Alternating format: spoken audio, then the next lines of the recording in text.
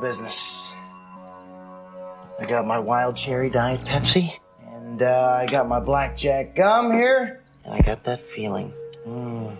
Yeah, that familiar feeling that something rank is going down out there.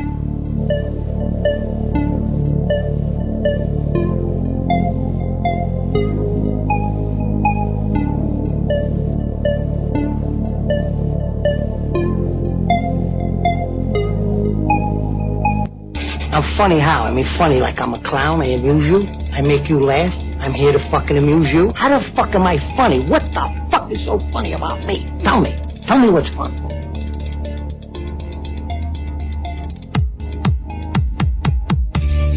Oh, me, sir, God damn it! Brothers don't shake hands. Brothers gotta hug. Come out to the coast and get together, have a few laughs. You! As far back as I can remember, I always wanted to be a gangster. You ever seen a grown man naked? I'm so wasted!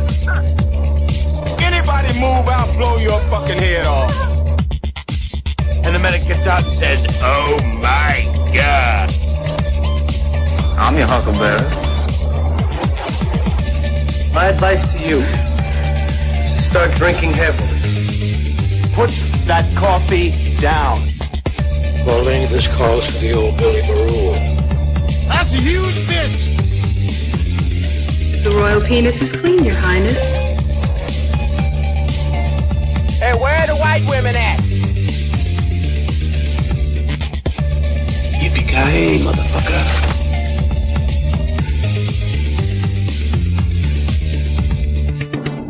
It's over, Johnny. It's over!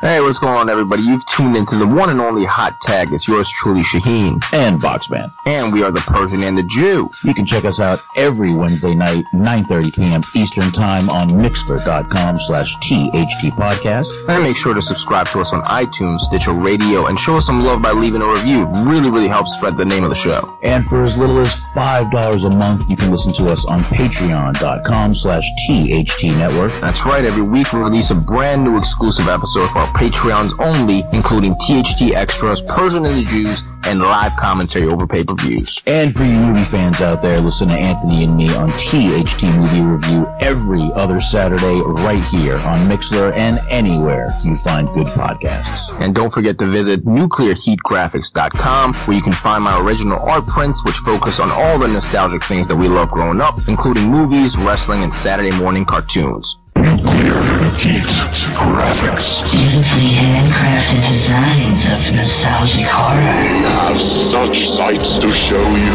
Wrestling. Hulk Hogan must self-destruct. Retro cartoons and entertainment. A fellow chucker, eh? Portraits, customized posters, and and so much more. NuclearHeatGraphics.com. Art makes us human.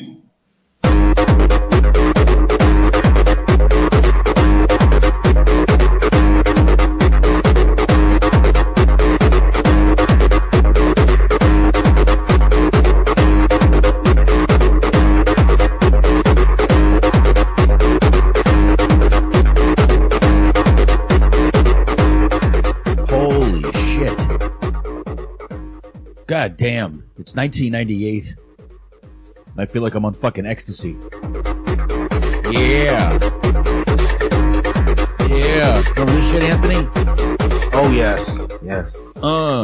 Hell yeah, man. Dancing around the fucking club, not knowing what the fuck you're doing. I don't remember. Down on that box. Were you a mosher? I've moshed once or twice, yes. Yes, I have. I have moshed. Now, you're a pretty tall dude. Did they catch you or did they just let you fall? Well, that's like stage diving and shit. I don't do that stuff. Oh, good. No, I'm not a stage diver. I'm not a fucking idiot. No. Stage diving, that shit can get you fucked up. Well, if you're already fucked up, then it's like, yeah, another day, right? Another day at the office. That shit can get you in the fucking hospital. I don't mind being fucked up. I just don't want to be in the fucking hospital for it. Oh, but yeah. Anyway, Saturday night. Sorry, we're a little late, everybody. It's I think Anthony's probably snowed into his house right now. Not yet, but hopefully it kind of stays that way. But it's a long weekend. Looking forward to it, but not looking forward to the snow. But suffice to say, I'm still here, wide awake, with you, Box, my compadre, and ready to talk some movies and some other random shit. Yes, movies, random shit. We are going to be getting to Blade from 1998. That's actually what you just heard is the music from the original nightclub scene, the beginning scene, basically. The first action scene we see. But before that, we're going to get into a little bit of bullshit, I guess. I guess we'll get into a couple of quick things.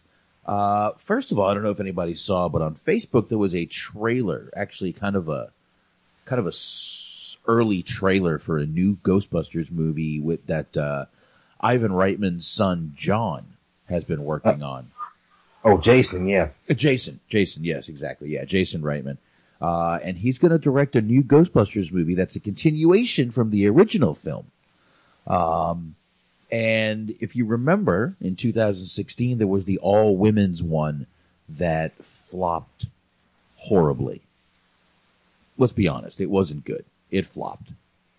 Yeah, I actually did not see it, but I remember the backlash. People wouldn't shut the fuck up about it. But I read through the article you sent me, Box, and I kind of see both sides, but this is, I always kind of like point to this as the primary reason of why reboots don't work for a lot of reasons, especially when you get into trying to change genders and make everybody happy, make everything inclusive. It never works because it always leads to issues. And a lot of times, a lot of good actresses and actors get dragged down in the process. Yeah, it is. And I mean, come on, it's Hollywood. There have been so many reboots, remakes of remakes coming out. You really can't take it.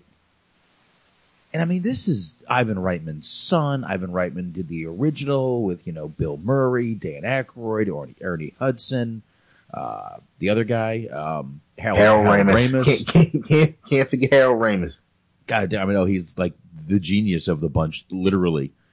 So, yeah, I mean, I could see why she would get pissed, but it's not like they're like, oh, fuck that movie. Another one's coming out. And it's not like they're doing another all-women movie.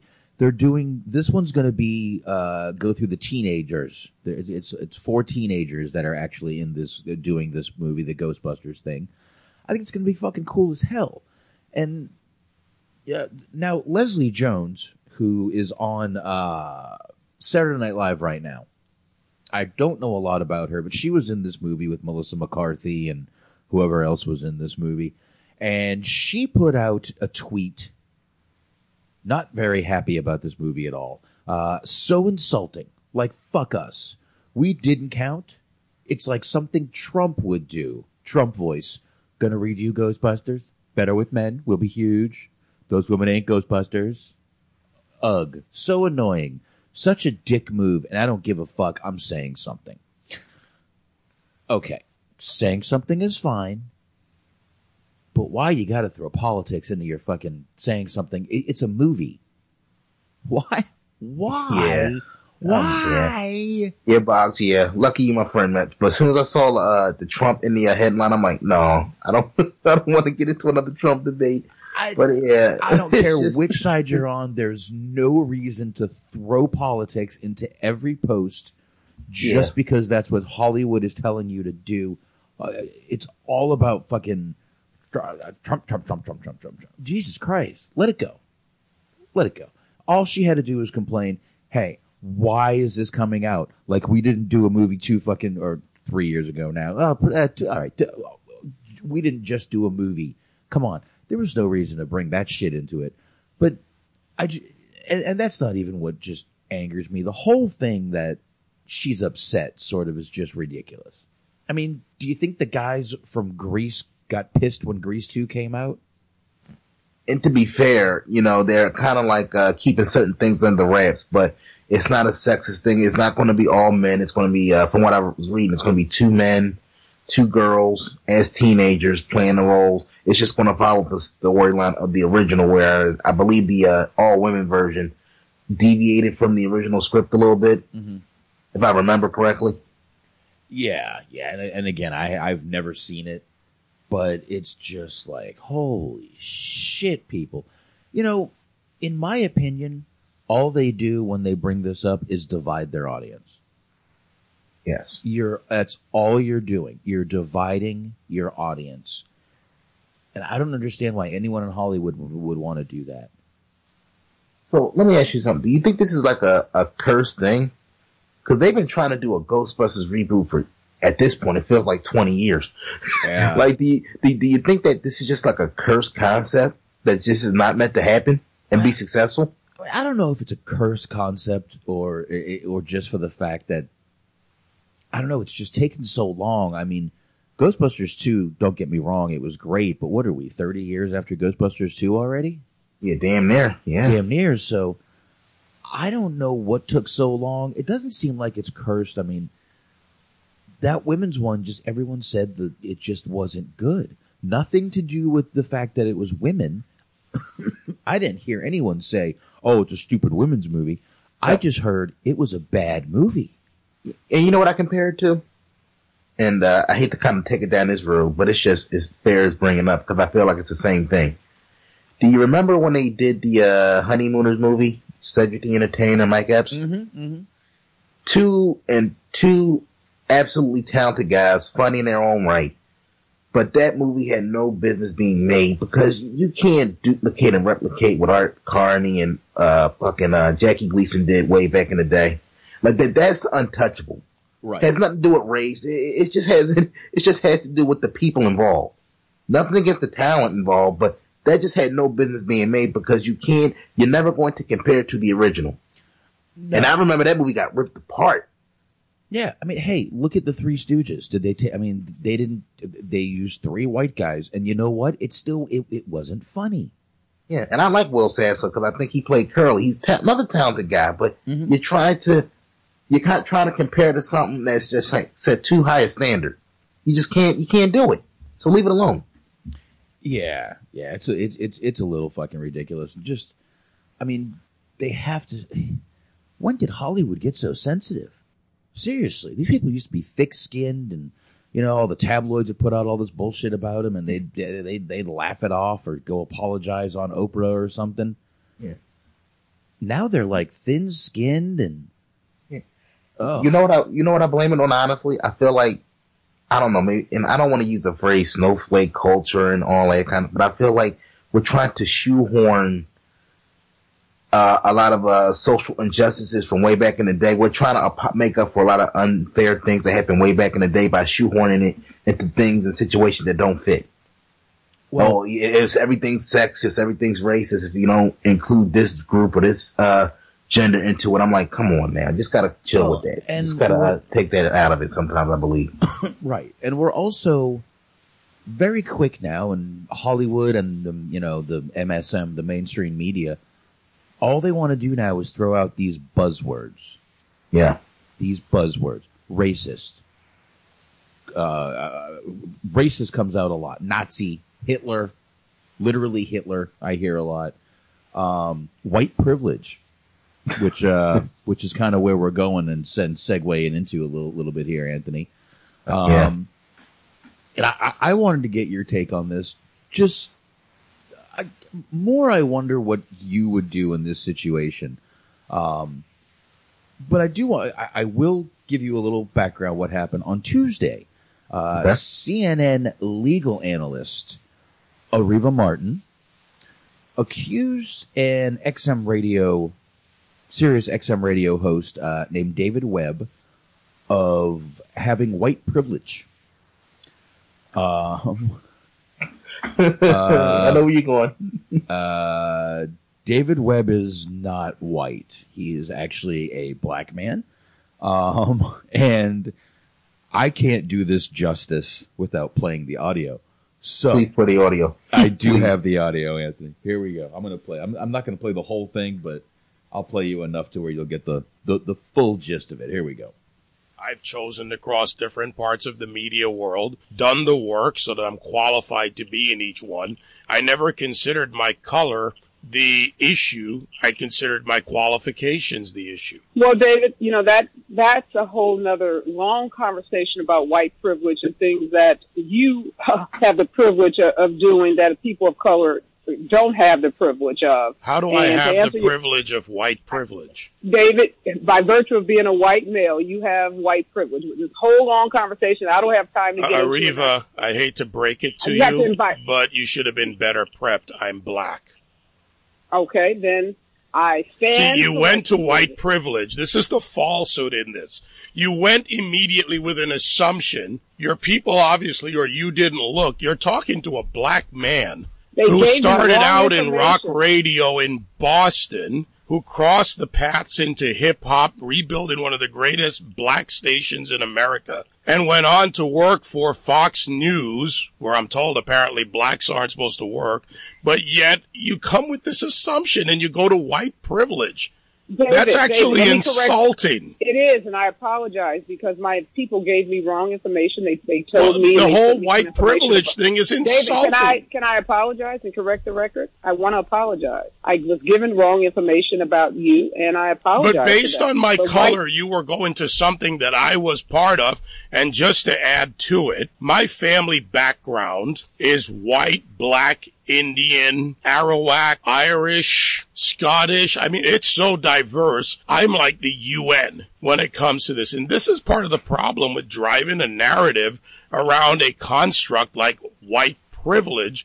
Privilege is one thing where applied wealth, economy, various social factors, but not necessarily determined by color of skin. There we go.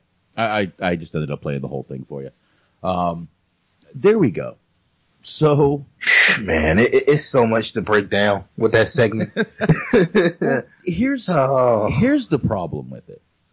She made an assumption because he speaks well. Yeah. I hope this isn't wrong to say, but he's not sitting out there using Ebonics. He doesn't talk like a hip hop DJ. Not talking jive. Well, that's not what I want to say. He's not talking. But she used the assumption for the fact that he spoke very clear, very well. She used the fact that he was on Fox News, and just the sound of his voice. She just figured he was a white guy, and she never apologized for the statement. She apologized for not being prepped good enough. If you listen to that, yeah, first of all, I'm on the gentleman's side. Oh, I hope so. Right off the bat, because she was just ignorant. And I picked up on that too, Box. Just the fact that she didn't apologize. She made an assumption about this guy based on, like you said, how he sounded. And the fact is, like, I don't care how much you were prepped, quote unquote. If it's your show and it's your ass on the line, you should go behind your people and double check. You should triple check yourself before you go on the air, because that's horrible. What did you? That's a horrible mistake to make. I would honestly, guys better than me, because I would have told her about herself and then got off the line. The interview would have been over at that point. Yeah, he handled himself very well. Very, very well, I thought. Yeah. He made some good points. I mean, he said, my family is so diverse. I'm like the United Nations. I'm the UN up in this motherfucker, basically is what he said.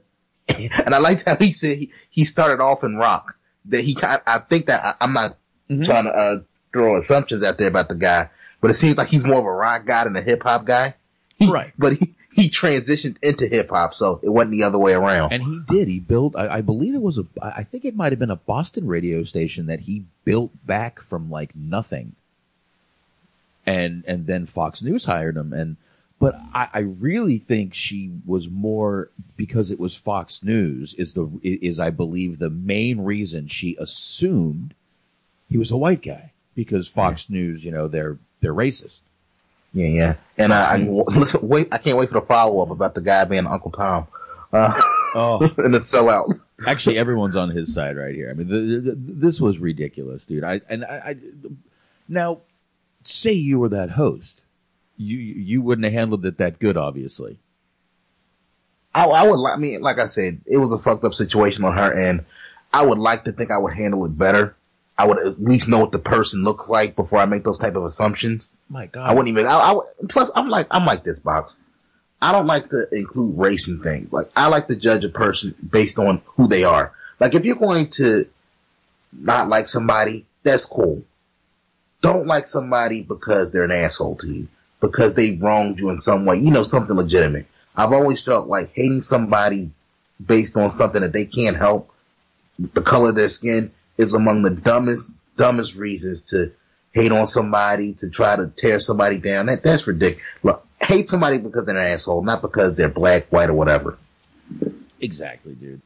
That's just my opinion. But, Listen, what does that mean? Everyone's good to me until they wrong me one way or the other. Everybody. Yeah. And if you never wrong me, you're going to be good to me, good with me the whole time, so it doesn't matter. But, again, we're getting back to the whole throwing buzzwords and judging and labeling people right away and making assumptions about people is getting out of hand. It's actually taking all these words and giving them less meaning every time we do it. And listen, if this had happened in like the 80s, everyone would have laughed it off. Or the 90s, of course, in 90s, early 90s. But now we have Google. All she had to do was spend a minute and a half on her phone, even sitting on the fucking toilet. David Webb, Fox News. Oh, now I know who I'm talking to. Okay, face to the name. I always try to put a face to the name, even if we're doing an interview and I'm not saying a word in it, which happens a lot with Shaheen. Yeah, and it's not because I can't get a word in. It's because usually I let Shaheen handle those indie interviews. That's his world. But I look up the guy. I know who I'm talking to. I like to see who it is and know what they look like and at least do a little research. And again, she never apologized. She kept saying, I want to apologize. She apologized for not having the research done and not being prepped. She never apologized for the statement itself. She even said, I stand by my statement before he cut her off. Which is dumb because now he still has white privilege. You basically contradicted yourself in the same sentence. I want to apologize, which you never did, but you want to stand by the statement, which was wrong to begin with. I love it. It's just all kinds of shit going on, but let's forget about that. And we will get into the movie. This probably isn't going to be a very long one. There's not many clips I can play in this movie. A lot of action in this movie. This is, Blade starring, let's see who we got here. Let's go through some of the cast. We've got the man, Wesley motherfucking Snipes. Jesus Christ, how many fucking movies has this guy been in? I don't know, you got a favorite Wesley Snipes movie, Anthony? Believe it or not, it would be a tie. It's between, three-way ties between White Men Can't Jump. Mm-hmm. You got, Money Train. And of course, I will be remiss if I didn't mention Demolition Man. Demolition Man. All right. We've done 2 out of the 3. Wow. Funny you mentioned Demolition Man. We're heading into that zone. We'll have to do Demolition Man one night. Oh yes. You talk about a movie that was ahead of its time. Mm-hmm. Definitely. And it's right with today's age. I'm surprised they're not showing it in theaters today. They might. My favorite would be Boiling Point with Wesley Snipes and Sean Connery. All right, that's a good one, underrated one. That's an underrated one, but that's probably my favorite movie with Wesley Snipes in it. Second favorite would be, holy shit, what's the name of the fucking movie? Oh, Art of War. Remember? The Art of War. Oh, yeah. Oh, wow. Yeah. Good one. Art of War is another really good movie. I love that shit. Oh, another one. Jungle Fever. You ever see that? That's a good one too. And there's another one I'm trying to think of. I should have had his thing up here, but those two are definitely my favorite of Wesley Snipes. Now, I know everyone's like, well, this guy hasn't acted in so long. You're wrong. You're wrong. Go on Netflix, type in Wesley Snipes' name. When he got out of jail, he did a lot of straight to DVD and some Netflix movies. So, I mean, yeah, he did go to jail for some tax stuff. The guy paid his dues. He went to jail. How many people do you think tried his ass in jail? Not many. And I know you're a Wesley Snipes guy for no other reason other than the fact that he's a legitimate karate guy. He is. That he does his own stunts. He's no joke. No, yeah, he is a legitimate Taekwondo guy. He's you can tell when he throws those kicks that he didn't just do 3 quick months of training. You can also tell during his punches and his stance and just the way he bounces and moves. That's all Taekwondo. Karate's more stance. Taekwondo, you're up moving. Those legs are moving. You're kicking. You're throwing punches. That's Taekwondo. And, Box, I'm looking through his, credits here, and I think I know what you were talking about or trying to, bring up. He was in, let me see here. You got Major League. You got, King of New York. You got Passenger 57. You got, what else? Yeah. Oh, that's a good one. Passenger 57 is a great one. What was the other one I saw? Rising Sun. Was that the one you were thinking of? Oh, Rising Sun, not Boiling Point. Rising Sun, yes. Boiling Point's another Snipes movie. Got them mixed up. U.S. Marshals was the third one I was thinking of, by the way. Oh, and The Fan. Where'd you stand on that one? Oh, I love that movie with De Niro. Yeah, De Niro gets all freaky. He's a fan. That's a really good movie. I like that one, too. Snipes had a lot of good fucking movies, man. A lot of good fucking movies. But, like I said, he kind of, after he got out of jail, everyone thought he didn't do much. But, I mean, 2014, 15, 2017, he had a couple movies that went straight out to DVD/Netflix. And it looks like he's working on some stuff right now that we'll see some 4 movies in post-production. Actually, 2 movies in post-production, 1 in pre-production, and 1 has been announced. God, is he going to be in one of the God? Is he going to be the God in the God of War movie? That'll be cool. Yeah, and Dolomite is my main. That looks interesting. And Cutthroat City. Didn't know he was on a TV show in 2015 either, called The Player. Didn't know that. Yeah, well, yeah. Some things on here I'm seeing that I might have to look into. Yeah, but he's definitely done a lot of fucking movies. And Play It to the Bone, the one I've never seen of his. Murder at 1600 is a good one, too. Yeah. Murder at 1600, and let's see, Drop Zone. That's an underrated one. Yeah. Did you see the Art of War sequel? No. There was one? Yeah, he was in. They did one in 2008. Art of War 2 Betrayal, and I believe there's actually an Art of War 3. It wasn't him though, but it was. I want to say it was Tretch from Naughty by Nature. All right, that was in the third one. This just says it's a video. It doesn't say it was a movie. Let's see something here. Let's click that. See what it like runtime or whatever it is. Oh, well, yeah, straight hour to and 43 minutes. DVD. Yeah, he did. It went straight to DVD. I might have to check that out. Have to look that one up. But yeah, Wesley Snipes, unbelievable in my opinion. Like I said, I know he fucked up a little bit long time ago, but come on. Can we give the guy a break? He did his time. He paid his dues to society. Let's give Wesley a break, you know? Come on, really. Yeah, exactly. And it's like I said, let's be honest. In terms of fucking up, I give people tax cheats or tax frauds, whatever. They're low on the fucking food chain of pieces of shit in the world. He paid his debt to society, so people need to let that shit go. Absolutely. And it was his accountant that fucked him over. Exactly. That's what got him fucked up. His accountant was supposed to be paying all his shit, didn't do it, and he got fucking caught for it. So, and again, he paid his, did his time. And by the way, we can't get away from talking Wesley Snipes without mentioning New Jack City, probably his best performance in a movie ever. Yeah, man, that one, we definitely, I mean, we got to get to that one soon, man, because that's a classic. Oh my God. Really is. Quote City in that movie. There'll be a ton of clips for that one.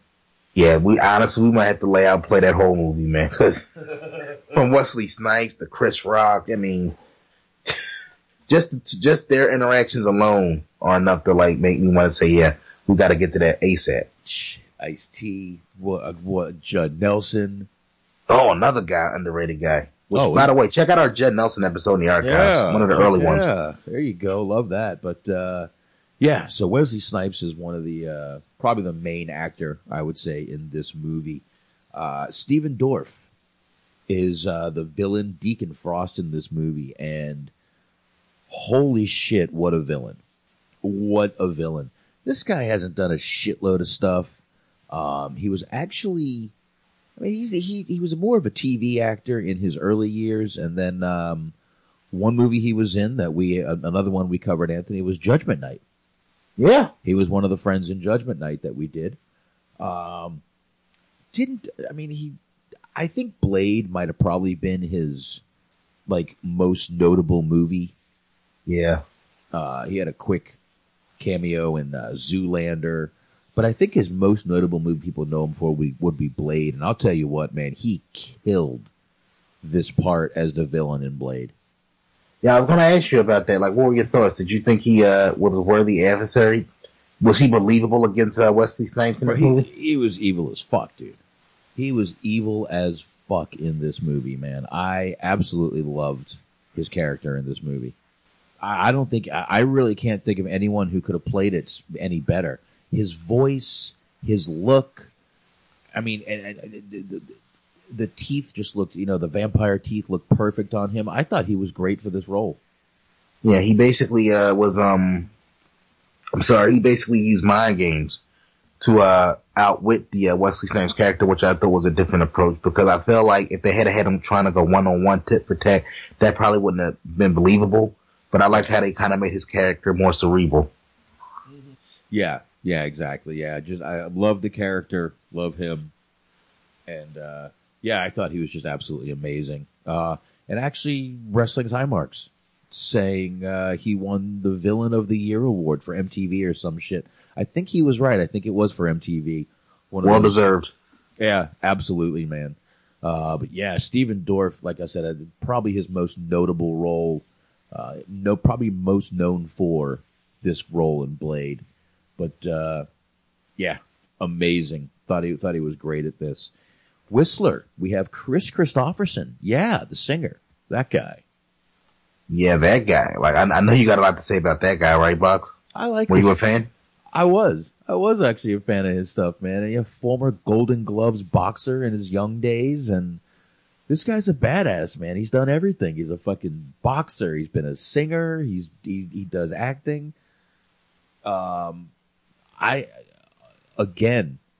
thought he was awesome in this role, and I love that you thought they killed him off, but he came back for the second one. Now, Box, let me ask you something. Okay. I've made my disdain for country quite well known here, but I'm looking through Chris's background here, and it says he's done country rock, folk rock, gospel, familiar with those genres, but it also lists outlaw country. What in the fuck is outlaw country? Please. Break that down for me. Let me see if I can find something here. Real quick. Let me jump on YouTube for a second here and see if I can maybe... Outlaw country was sort of hard to explain. There was a band... It's hard to explain it. Willie Nelson, Waylon Jennings, that kind of country was known as outlaw country. Okay. That's pretty much what it was. But I mean, yeah, he's done a ton of fucking music, but most people know him for a lot of his slower songs. But yeah, he definitely has done some really good stuff, but let me see if I can find some. I'm trying to think of one of his songs that might come to you as that kind of outlaw country. Probably this one from 1970 called To Beat the Devil. Let's see what we got here. Come on, YouTube. A couple of years back, I come across a great and wasted friend of mine in the hallway of a recording studio. And while he was reciting some poetry to me that he'd written, I saw that he was about a step away from dying, and I couldn't help but wonder why. And the lines of this song occurred to me. I'm happy to say he's no longer wasted, and he's got him a good woman. And I'd like to dedicate this to John and June, who helped show me how to beat the devil.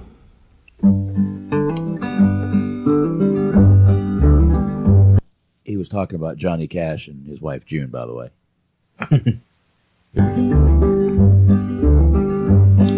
It was wintertime in Nashville, down on Music City Road. And I was looking for a place to get myself out of the cold, to warm the frozen feeling that was eating at my soul, keep the chilly wind off my guitar. My thirsty wanted whiskey, my hungry needed beans. That's mostly right there is what you would call the outlaw country. They tell you a nice little story. Oh, okay. And it's usually, that's kind of where the old country gets, you lose your dog, you lose your truck, blah, blah, blah. That was the old country. Oh, gotcha.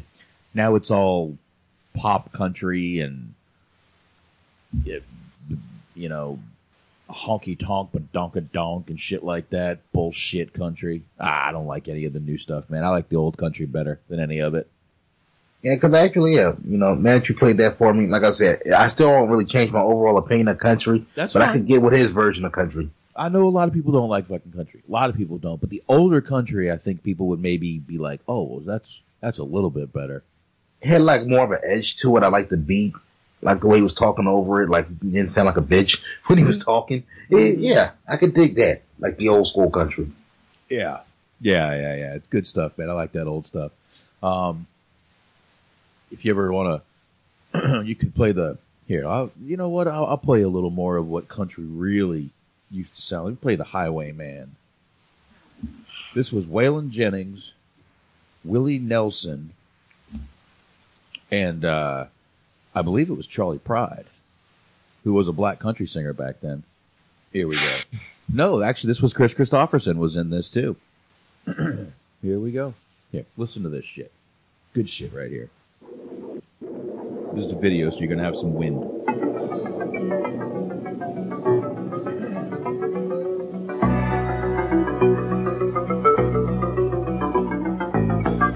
I was a highwayman. Along the coach roads I did ride, with sword and pistol by my side. Many a young maid lost her baubles to my trade. Many a soldier shed his lifeblood on my blade. The bastards hung me in the spring of 25, but I am still alive. Chris Christopherson right here. I was a sailor, I was born upon the tide. With the sea I did abide. I sailed a schooner around the Horn of Mexico. I went aloft to furl the mainsail in a blow. There you go. And when the yards broke off, this is good shit. This is the kind of country I grew up with. Here. But I'm living still. I was a dam builder across the river deep and wide. That's Waylon Jennings right there. His voice sound familiar to you? Yeah. Dukes of Hazzard. Dukes of Hazzard, sir. That's the voice behind Dukes of Hazzard. That song right there. That was outlaw country back in the day right there. And honestly, that was not half bad. No, that was... I gotta admit. I give credit where it's due. Yep. And that wasn't half bad. Yeah, there you go. First guy was Willie Nelson, a legend in the country music industry. Chris Christopherson, Waylon Jennings, and Johnny Cash would have actually come after Waylon Jennings there. But yeah, Waylon Jennings is the guy who sang that Dukes of Hazzard song. But yeah, Chris Christopherson was more known for his music than anything. Nice. You like that song, huh? Yeah, I ain't gonna lie. Like I'm humming it. Yeah. Damn you, Box. What have you done to me? Oh, he was good. Listen, like I said, the older stuff, you can feel it. You can feel the older country music. Yeah. This new country music, it's like they got no fucking heart left, man. It's like it's like they got their dog back, they got their house back, they got their fucking truck back, and now they just want to have fun. Country music ain't fun. Country music's supposed to be fucking dirty and sad. Exactly. All right, let's move on here. We go to, and I hope I say her name right, In Bush. N'Bushe. N'Bushe. See, thank you, Anthony. N'Bushe Wright. Gorgeous woman in this movie. She actually does some things that you probably will be familiar with. Mm-hmm. She's one of those people that pops up in a lot of things that you know her, but you don't know her. Yeah, and she does pop up on TV a lot, on a bunch of different shows. She was even in Dead Presidents. Yes, another movie we had to get to. I love that movie. I absolutely love that movie. Now, she hasn't done a ton of stuff. She's got 28 credits down to her name, but like Anthony said, she does pop up. Did pop up on some TV shows. UC Undercover back in the day in 2001. She really hasn't done much. Actually had a big span from 2006 to just 2018 where she didn't do anything. So nice 12-year gap there. Yeah, but I don't know. Did you ever see a movie called Fresh? I have not seen Fresh, but I see that up here from 1994. Yeah, I might have to get to that. That's an underrated one. Got Samuel L. Jackson. Motherfucker. Oh, sorry. Yeah. Sorry. Yeah. Young in movie years. Yeah. We got a couple more people here. I'm again, I just try to go through the main people that everyone's heard of. Yeah. Actually, Udo Kier. He plays Dragonetti. He's one of the guys. He gets killed pretty early in the movie. But there's another guy who you're like, wow, this guy looks really familiar. I think I've seen him in a few things. 261 credits to this man's name. You've seen him in something. I'll almost fucking guarantee it. This guy has been acting since the goddamn 60s. Good Lord. Good Lord is right. You've seen him in something. I guarantee it. It may not have been like, holy shit, look who that is. But I mean, he has been in a ton of stuff. And you ask, hey, is he still working today? He has 1, 2, 3, 4, 5, 6, 7, 8 movies in post-production coming out in 2019. Not only is he working today, this motherfucker's still kicking ass. So, wow, God bless him. Absolutely, man. Absolutely. This guy's fucking, I mean, you know, born October 14th, 1944, and he's still acting today. Go, dude, go. But the next one I want to get to, we have to talk about Tracy Lords, who's in this movie. Yes. She was of age by the time this movie was released, by the way, so no R. Kelly situations breaking down. She was very she was, of age. A character in the 80s, Box. So give the folks a little background on Tracy Lords. She was not just a character in the 80s. She, at 15, she started doing nude modeling. Mm-hmm. And at 16, she was doing full-fledged pornos. She did have a fake ID. She had a fake birth certificate. She had all fake stuff. So she fooled all the producers and all the companies, and she looked older.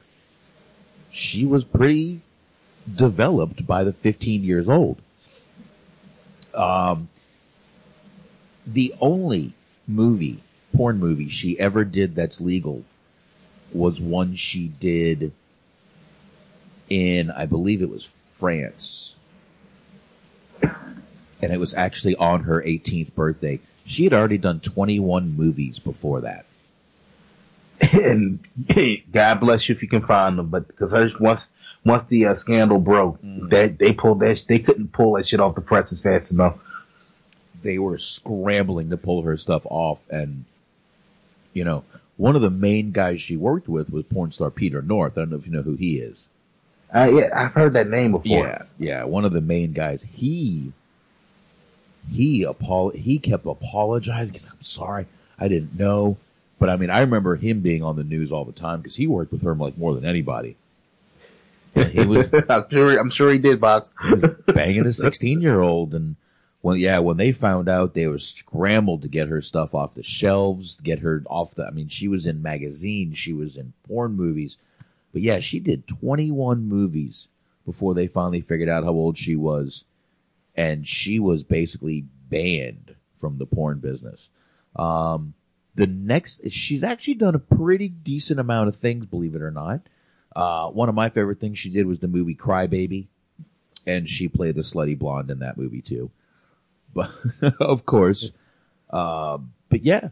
I mean, she did a ton of stuff, but you see her right in the beginning of the movie. She's a redhead in the beginning of the movie. By the end of the movie, she's the blonde that's got a strange accent, which she didn't have at the beginning, but ends up having it at the end. Whatever. Anyway, she's amazingly hot in this movie. But yeah, she had a pretty, I guess we could say, checkered past. Yeah, in the 80s. But yeah, that was how it happened.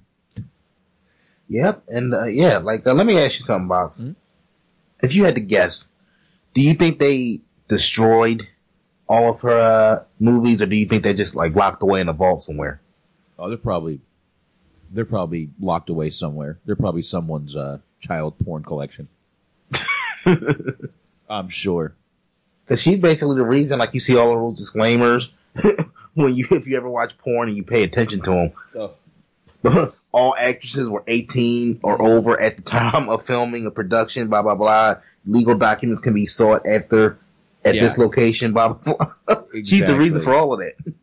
Exactly. Yeah, it is, man. She is definitely one of the reasons for that.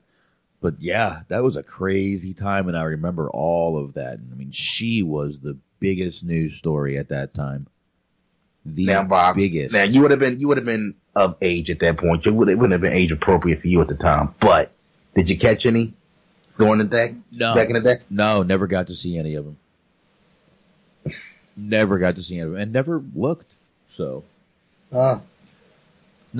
I you can find a couple of her probably on Pornhub or something.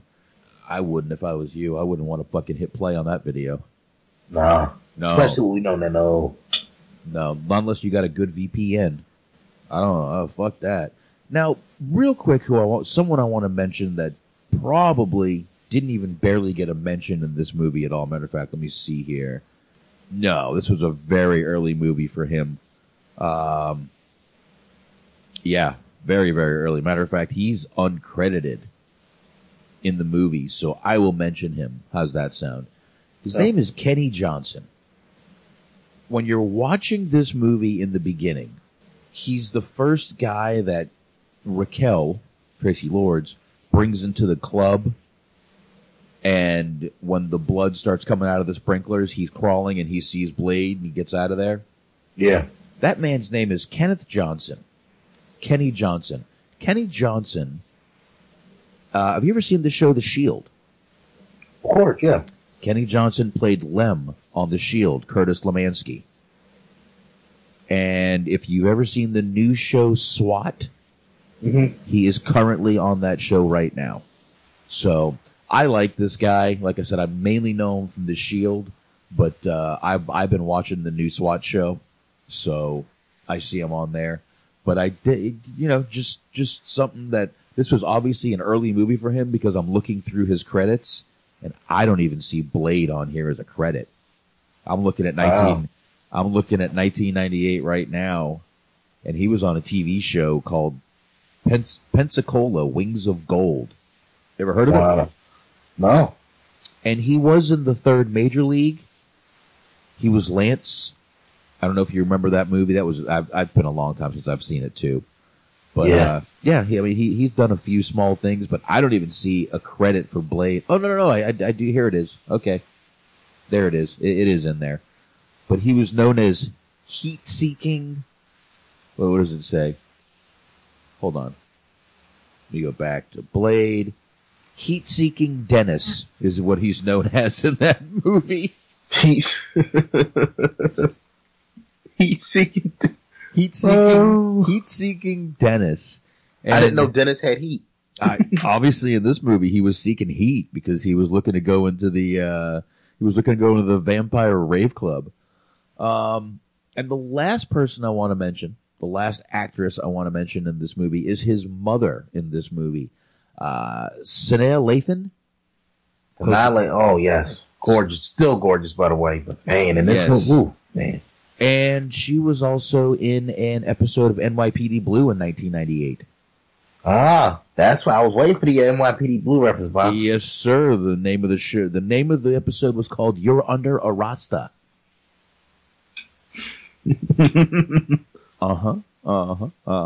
So yeah, there's always an NYPD Blue tie-in, and there it is.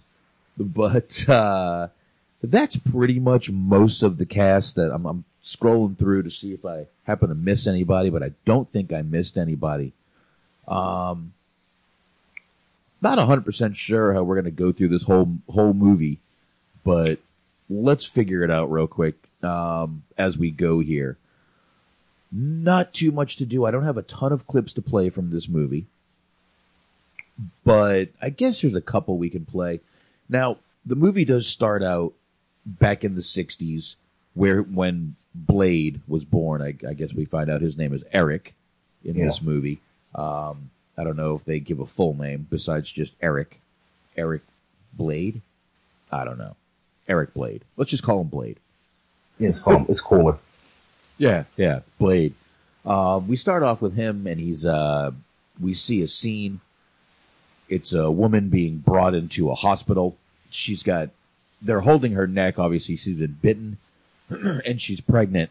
So she has the baby while she's becoming a vampire. So after she's been bitten by a vampire. Now, you don't get the whole story here. You don't even know that's his mother yet. All you see is the baby being born, and that's kind of where this whole movie starts out. Right after the baby is born, they take the baby. She's reaching out for it. And then we go to a little shot of, I believe this is supposed to be New York, right? Yeah, I thought so. The shots of New York. We get a little, this movie is big for the techno music. And we see right here, heat-seeking Dennis and Raquel / Tracy Lords. And she's taking heat-seeking Dennis to a nightclub, which turns out to be not the place he wants to be. Turns out to be a vampire club, and like I said, this is where we listen. No, Box, I'm sorry, I don't mean to cut you off. No, go. If I was writing this, I swear that would have been a perfect time for a joke about Tracy Lords. Hey, man, can I see some ID? That would have been a perfect time for a joke, little inside joke to the people that would have got it. Hey, it's the 90s. We didn't give a fuck in the 90s. No, you got a point there. But that didn't happen. But that would have been funny. But no, that didn't happen.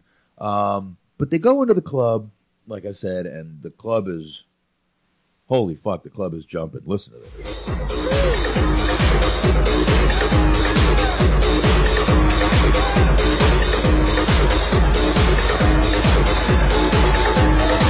Yeah. Big for the techno music back then. Yeah, and I'm sorry. An opportunity was missed. I wish at some point we would have heard the Brood music in this.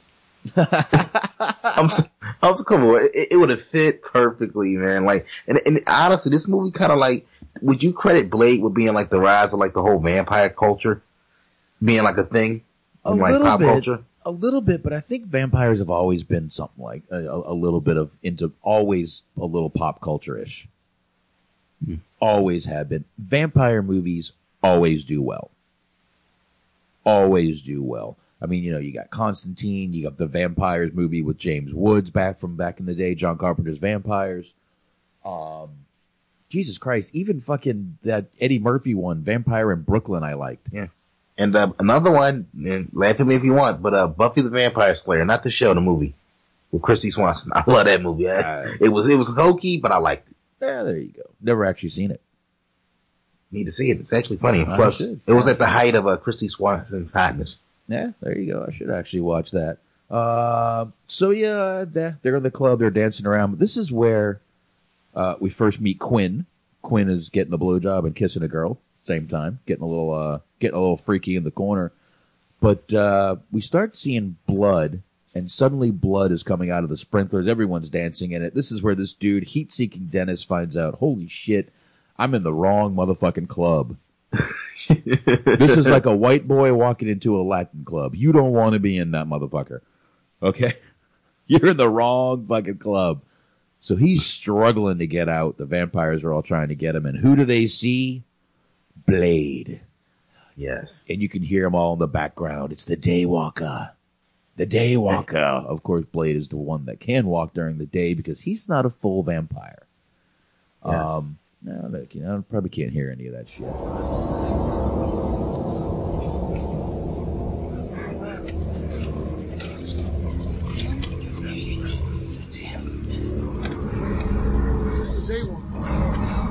There you go, the Daywalker. And they don't even want to be near him. They're backing off.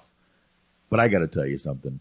I've said before, I love action movies like this. Violence, vampire killing, martial arts. This movie has so much of what I love. It's sick. Yes, and honestly, I got the production, even by 90s standards, was like, wow. I just liked how they killed the vampires and they just disintegrated. I just thought that was cool effect. Yeah, it was a cool shit. Even for 1998, it was really badass. Oh yeah, definitely, and it holds up well.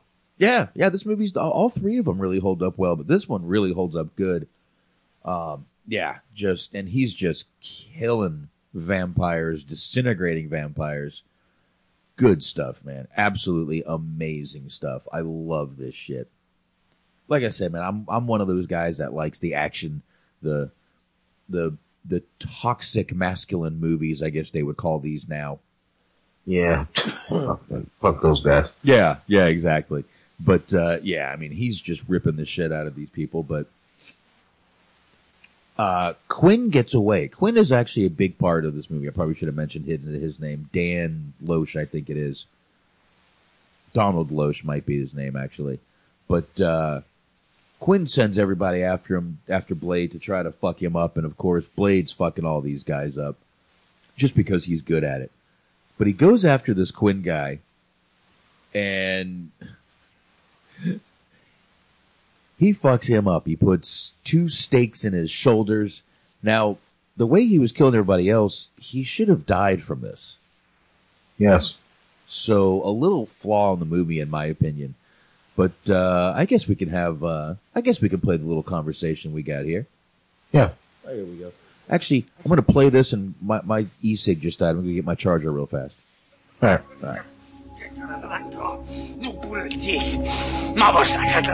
Quinn. I'm getting a little tired of chopping you up.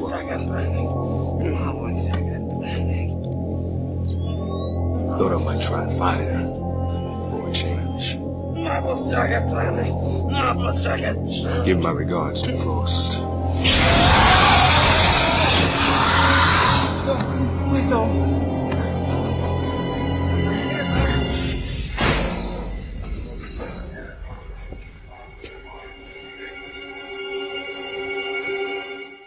All right, so Quinn's on fire at this point, and they put him out, and there's Heatseeker Dennis still sitting on the ground, just chilling out, you know?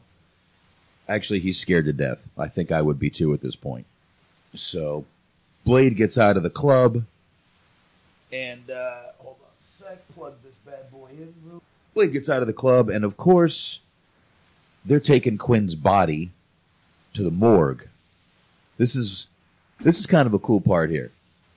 Yes. it really is a cool part. It really is. They start, they bring him in. He's smoking. He's charred and smoking. And, you think he's dead, but this is also where we get to meet Karen, the blood doctor, and her assistant, who turns into a freak, which we'll talk about later. But yeah, this is where we meet both of them. And they're talking and they're going through and they're kind of wondering how this guy's blood levels are the way they are. He's got a lot of stuff out of whack. And they try to cut him open, and I'll be damned if he doesn't bite the assistant, and then he bites Karen. And of course, this is when Blade comes in to save the day. Why? Because he's Blade. The vampire killer, the Daywalker. So, he sees Quinn, and he's going after him. Cuts off his arm. which becomes a little theme in this movie, him getting his arm cut off. But he sees Karen bitten on the ground, and immediately he starts thinking about, she looks a little bit like his mother. And I guess you can say, yeah, she definitely does. Definitely resembles each other. It was a little uncanny, but this is the first part where we get to see a little bit of what Blade is. Because he throws her down, and then he jumps like 5 stories and lands on his feet. So obviously Blade's not completely human. Now, Blade is a comic book, correct? Yes. Did you ever read Blade comics? I'll be honest, no, I didn't. Yeah. Never really been big on the comics for some reason. I've read a handful in my lifetime, but never really was a big comic book guy. Yeah, I never really was either. So I've never seen or read any of these comic books, but I hear they're really fucking good, to be honest with you. So I probably should read them. But because I didn't know any of what Blade was or any of this backstory or anything. But, they're shooting at him. He's running away. He jumps down there. And he does end up taking this girl back home with him, which some people aren't happy. Like Whistler is not happy at all about it. So let's go back. I'm going to fast forward a little bit till we get here. And we can hear a little bit of him and Whistler talk. Why not, right? Sure. Whistler! A few more scenes than I thought in here. Bringing home strays now. She's been bitten. Should have killed her then. Yeah, I know. But I didn't. You watch her close. She starts to turn. You finish her off. Play that just to show you a little bit of what they're, someone start to turn. They got to kill him. There's no ifs, ands, or buts. So kind of a shitty thing. And even he said you should have killed her right there so she wouldn't be another vampire in this world. Kind of shitty, but you kind of also gotta get where they're coming from, obviously. It gives her a shot of garlic, and it looks painful, and it obviously is. He even tells her this is going to hurt a lot. This is where we also get the first meeting with the elders of the vampires. Can't play a lot of this, but this is where they get a little pissed off at Deacon. I can play a little bit after they talk to him because a lot of it's in Latin. But while they're talking to him, it does get in English because you have to remember the villain in this movie, Deacon, isn't even a pureblood, as they call him. He was bitten, which basically made him a vampire. But basically what they're doing here is they're telling him these nightclubs of his are a bad idea. He's getting all these vampires together, and it's bad for them. It kind of reminds me of the Gotti movie. This part right here. In what way? In the way that Paul was always telling John, you're too flashy. You love being in the news. Our thing here is quiet. It's secret. We don't flaunt it. And then there's Gotti, who's like a mafia rock star. He's in yeah. So basically, it's like almost like De Niro and Goodfellas. What are you doing here? Kind of like that, but I mean, I don't know if you've ever seen the Gotti movie. No. The newer one? No, the one with no, the one I'm talking about is the one with the one that was just on HBO? No, the one with Armand Assante. Yeah, it's been so I gotta rewatch that. Oh god, that's a great movie. But Paul Castellano's sitting there telling him that our thing is secret. We can't, you can't have everybody, having these meetings outside, and you're too flashy. You're too flashy, John. Stop. This is kind of what they're telling him here. Okay, makes sense. Yeah, this is basically exactly what they're telling him here. You can't be having these fucking parties. You can't be doing this. This is how we do things. We're not supposed to be out there blabbing. I'll play a little bit of it. Fuck it. You know our policy. Your policy, not mine. Our livelihood. depends on our ability to blend in. And our discretion. Maybe it's time we forgot about discretion. We should be ruling the humans, not running around making back alley treaties with them. For fuck's sake, these people are our food, not our allies. You're out of line, Frost. Am I? Or maybe I'm just the first to say out loud what we've all been thinking. We have existed this way for thousands of years. Who are you to challenge our ways? You're not even a pure blood. Like it matters. I was born a vampire, as was every other member of this house. But you, Frost, you were merely turned. The world belongs to us, not the humans. You know that.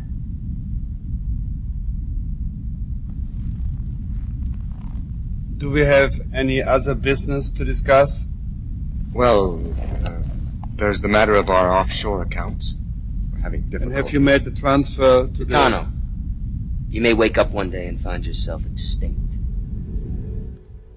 So there we go. There's the threat right there. You know, he hasn't liked the policies of the elders. This is, he's the party guy. He'd rather have these nightclubs and be partying and doing this and doing that.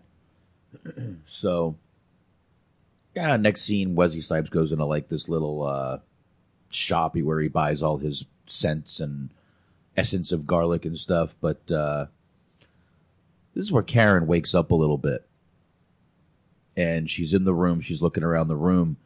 But she hears them talking. And this is where we first see Blade take his serum to keep him from going full vampire. And God, it looks like it hurts. Wesley Snipes here, he plays pain well in this part. He's shaking. He's tensing up his muscles. Motherfucker's jacked as hell, by the way, for this movie. All three of these movies, he was jacked as hell. So, Anthony, you still there? I'm still there. Sorry, I locked up on my mic locked up on me for a second. Oh, all right, that's fine. Well, they both see Karen trying to run away, and they tell her what's going on. They kind of, tell her all about what's, the vampire thing. And of course she doesn't believe them, but, here, why not? What the hell? Not at all. We just had to take certain precautions before we let you go. You gotta understand, they're everywhere.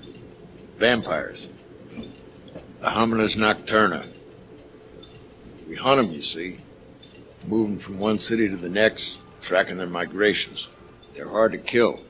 They tend to regenerate. And I'm supposed to believe her. Well, you already met Mr. Crispy at the hospital. What do you think? So what do you use then? Stakes? Crosses? Crosses don't do squat. Some of the legends are true, though. Vampires are severely allergic to silver. Feed them garlic and they're going anaphylactic shock. And of course, there's always sunlight, ultraviolet rays. I got this sucker running. You want to give it a try tonight?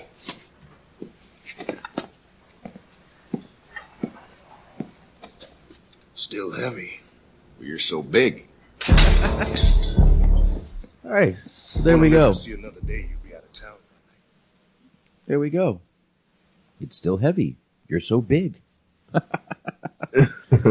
Good line in the movie. And that was a big, looked like a car battery sitting on a flashlight with UV rays, which is a weapon to him. But they do take Karen back home, and I'll play a little bit more of what Whistler says here. Keep it from spilling over onto the streets. Sometimes people like yourself get caught in the crossfire. I have blood samples. I can go to the police. They own the police. You have to understand they're everywhere. Chances are you've seen them yourself and didn't know it. In the subway or in a bar. So that's it. You guys just patch me up and send me on my way. Here. Vampire mace. Silver nitrate, essence of garlic. You keep your eyes open. Be careful. One other thing. Buy yourself a gun. You start getting sensitive to daylight. You find you're thirsty, regardless of how much you had to drink. And I suggest you take that gun and use it on yourself. Well, it's always good to hear, isn't it? That's comforting. That's a comforting thing. Oh, either kill him or kill myself. Thank you. I appreciate the choices, motherfucker. That's what life's about, man. Choices. Choices. Exactly. So yeah, they do take her home. This is also where we found out that Deacon, the villain, is working on something. And it's obviously not good because Udo, one of the elders, comes in and is not happy with him. Jesus, another clip I'm going to play. I guess there are more clips in this movie than I thought there was. This is what happens when I don't mark them down.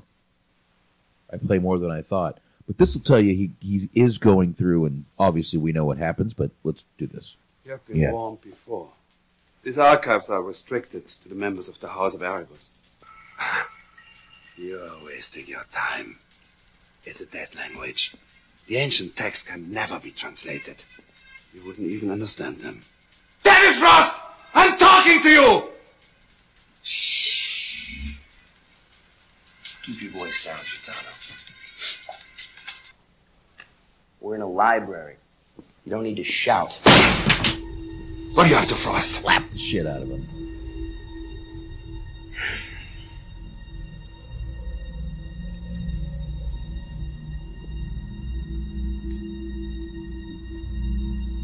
What are you gonna do?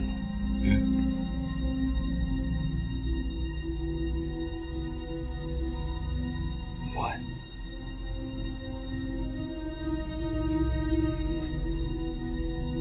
You bore me.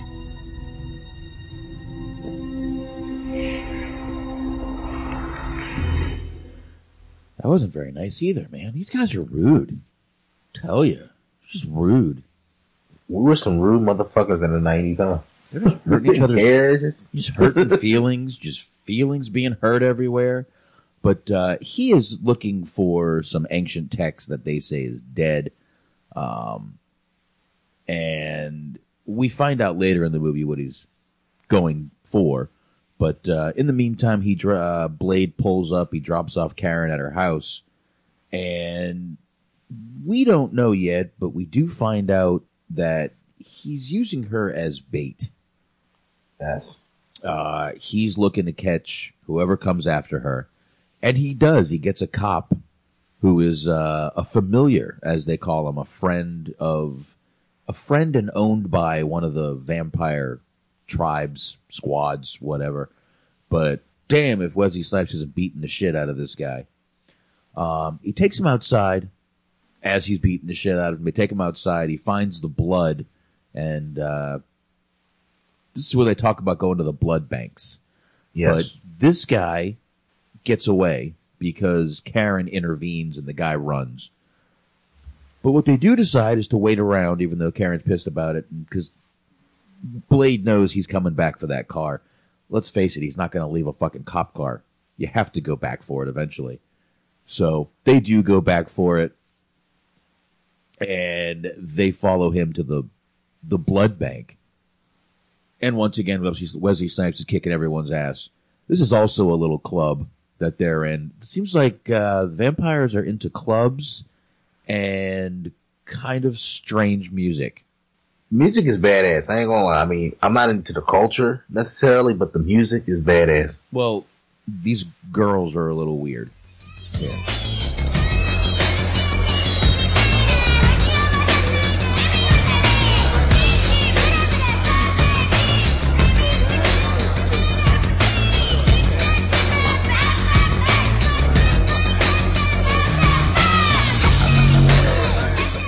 Like little Chinese girls dancing, and these guys are just looking at them like, oh, I fucky. That's not nice. This is just wrong. Fox, you want to get us hate mail now? I don't give a shit. I had Chinese food for dinner, so I love the Chinks. I'm sorry, continue. Jesus. Anyway, he goes to the club, and of course he's following that cop guy. Blade is. And of course he's kicking everyone's ass on the way to follow this guy. That's just who Blade is. He just kicks ass. He's just an ass-kicking machine. But they do get the guy to open up the blood bank. He does figure out what's going on. And, of course, they end up in another club. Just kind of the way it goes. They just end up in club after club. But this is also where we see Blade's mother is still alive. Yes. And Deacon's banging Blade's mom. We don't get to see that, but it's obviously implied. He's all disheveled and half naked, and she's rubbing on him, and it's implied that he's a motherfucker. Literally. Not, yeah. He is a motherfucker. But during this part, we see he has also found exactly what they're looking for. He found how to become the blood god. And he thinks it'll work, but he also realizes he needs Blade's blood to do it. Now we're at a party. And again, we got Quinn. Quinn's always got two girls on him, if you noticed. Quinn's a bad motherfucker. Yes, he is. Hey, don't knock the hustle. No. It never works. No, not at all, man. But, like I said, we're back at the party, and this cop is telling Deacon, look, man, I just had a run-in with Blade, blah, blah, blah. And Deacon gets pissed at him and bites his ass. So Deacon has now turned the cop. So the cop is now a vampire. Which we don't see him anymore in the movie. Yeah, that was kind of weird. That, in terms of continuity, that was the only thing that kind of threw me off. Like, I was always wondering, like, what the fuck happened to the cop? Yeah, it was a little fucked up because he should have come back as a badass vampire somewhere. Yeah. But this is where we run into Pearl. Pearl is a... How do we say what Pearl is? Pearl's a big, fat motherfucker. Like, extremely fat. And had, obviously, some sort of hybrid vampire. We could play a little bit of this scene for you, though, where he comes in and meets Pearl. Here we go. What's that smell?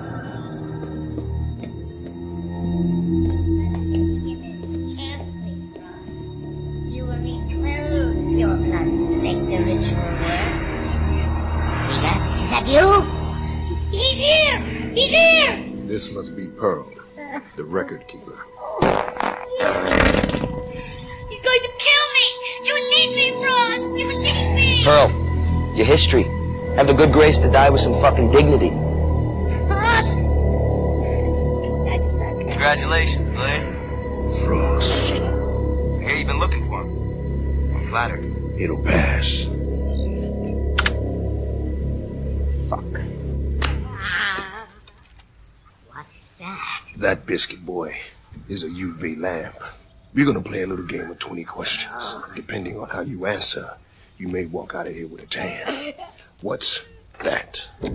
Oh, it's nothing. It's routine research.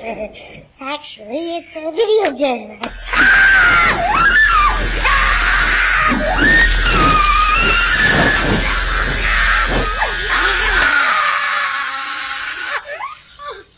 That must have hurt. It's a fragment! A piece of the prophecy! What prophecy?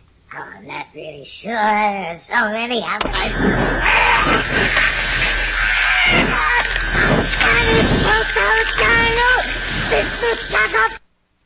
All right, he's saying La Magra is coming. The spirits of the 12 will awaken the blood god.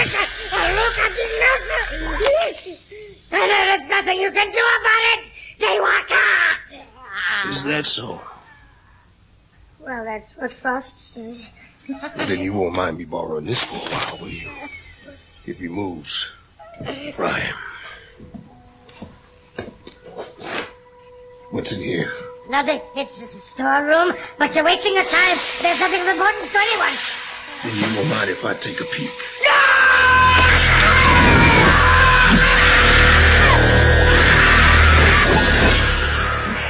I think old Blood Dr. Karen's starting to like this shit. Yeah. I think she's getting into the killing a little bit.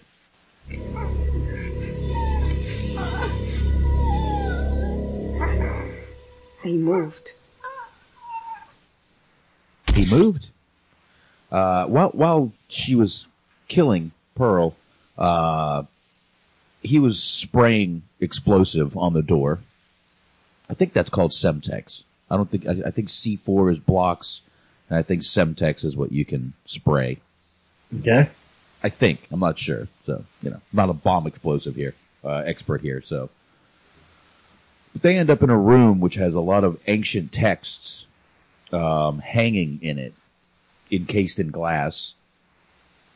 But once again, this was another setup because Deacon and his boys come in. Now, Deacon has said he wants Blade, but he wants Blade alive. He sees the whole crew come down, and they start fighting a little bit, but it gets better when Blade is sitting over there. Oh, fuck, let's have some fun. They do catch Blade, and they get him tied up against a wall. And I'm going to play this just because Quinn is hilarious in this part. Let's have some fun with Quinn. Hey! Nice one. Well. You took my arm, man. Remember? But it's cool. I got a new one. Think I'll ever play piano again? You can slice him, you can dice him, but the Quinn man just keeps on coming. Check it out. I've got his pig sticker. You're a fuck up, Grease! You're a fuck up! I got his big sticker! Oh. You're just full of surprises. Ain't you, Chief?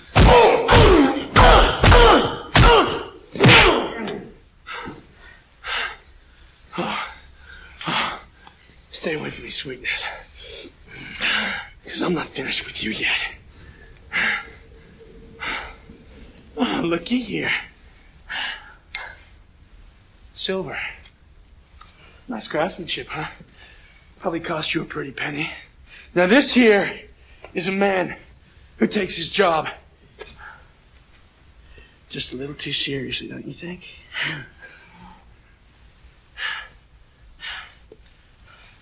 Come to think of it, Blade, I owe you one.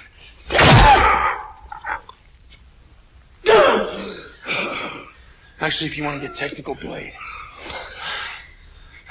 I owe you two. Oh, what's so funny, Bright Eyes? I'm expecting company.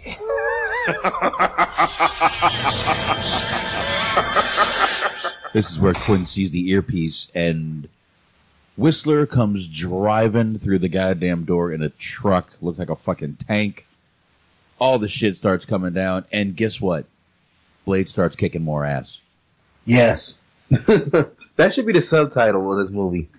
Blade. He kicks ass. He kicks all their asses. But this is a great part to me. They're shooting guns. They're doing this. And Deacon's like, why the fuck do I hear shooting? I need this motherfucker alive. But they start going through the subway. And, of course, he cuts off Quinn's arm again. Blade does. Remember I said it was going to be a kind of a running gag throughout the movie, and it is. Yep. Goes in, gets his serum. He takes it while they're on the subway. And Karen basically asks him, you're one of them. And this is kind of where we hear a little bit of Blade's backstory from Whistler. Here. No. I'm something else. I think this is where it starts.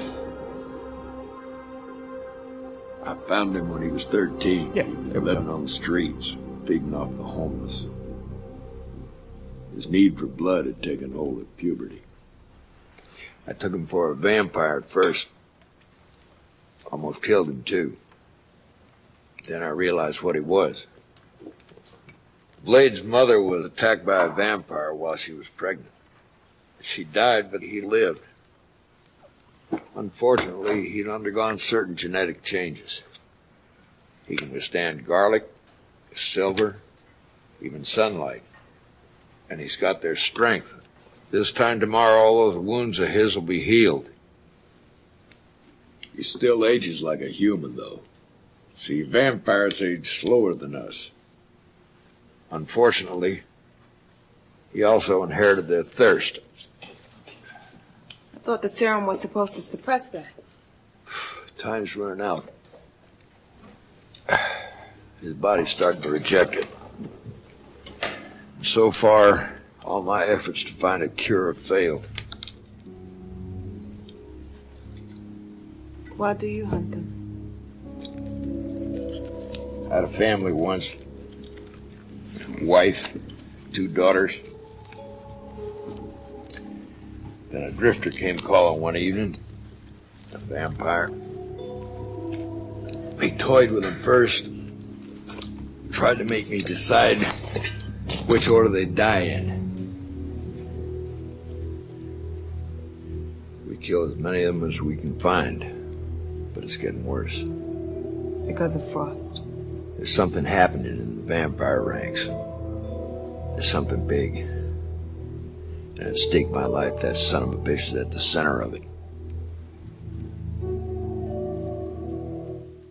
There you go. So we learned a little bit about Whistler, and we learned that Blade has a lot of the strengths and not a lot of the weaknesses. One weakness, he ages like a human. Second weakness, he still has their thirst. But he has the strength. He has their healing power. So, kind of 50-50. Yeah. Yeah, not so bad. Not so bad at all. But I mean, I don't know, man. Like, what if the roles were reversed? You think Wesley would have been a convincing heel, bad guy in this movie? And if he was, who would beat him? Who would you put up against him? If he was like a full-fledged vampire. Yeah. First, no, I don't think he would have been a convincing bad guy. Wesley Snipes he was known to play the hero roles more than anything. Yeah. I don't think I can find one movie except for New Jack City where he was actually the bad guy. After that, he was pretty much the good guy. I mean, you could say maybe a little bit in White Men Can't Jump, he was sort of the bad guy. By the end of it, he wasn't. He made the most sense. I mean, he was a little bit of a dick initially in White Men Can't Jump, but by the end of it, by the end like you said. Yeah, he learned his mistakes by the end of it. You know, he fucked up and everything was fine by the end, but I guess. Would you say he was a bad guy in Demolition Man? Would you count that as one? Oh shit, you're right. Demolition Man. He definitely was a villain. He was a great villain in Demolition Man. But most of the times Wesley Snipes was, to kind of drop back to wrestling, he was booked as the babyface in most of the movies he was in. Yeah. Most of the movies. But you know what? He was one of those guys when he did play the villain, though. It was really good. Demolition Man, New Jack City. I mean, you think about it, the movies where he's the villain is probably some of the best 3 movies he's done. Yeah, you could tell he was having a blast, too, playing a bad guy. Yeah, he likes being the heel, I guess. Likes healing it up. And maybe that's why he played this part so good, because this was kind of good guy, bad guy role. He was a good guy, but he was kind of a bad guy. Good guys don't kill anyway at all. And he's killing motherfuckers. So, kind of good guy, bad guy in this. A little bit. But, obviously there's some good one-liners in this. Even in the late 90s, some of the good one-liners from Snipes were still around. Yeah. So, but, this is, like I said, we did just learn a lot about him. And we learned a little bit about Whistler, which brings us to, which sort of takes you into part 3 a little bit, because you did mention daughters, wife. When we get into, eventually we'll get into the third Blade Trinity. Yeah. Talk about Triple H a little bit in that one. Oh yeah. The greatest heel of them all. Triple H.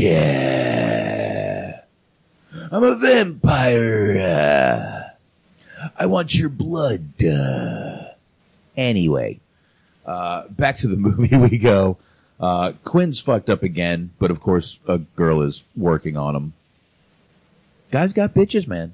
Quinn gets the bitches. Hey, can't be mad at him. Can't be mad at the guy. But, they're working on... Now, we do find out from Deacon here, he's basically got it figured out, but he's got to have Blade's blood. Blade's blood is the key to everything. Now, while they're working on that, he also figures out they can put some strong-ass sunblock on and be daywalkers, be in the sun. And they take the head guy out there who I was talking about, Udin. I already forgot his name. But they take him out there, and it's on the beach, and they're bringing him out there. Basically, it's about to be sunrise, excuse me. And I can play this part. This is all in English, no subtitles. Here we go. How you feeling?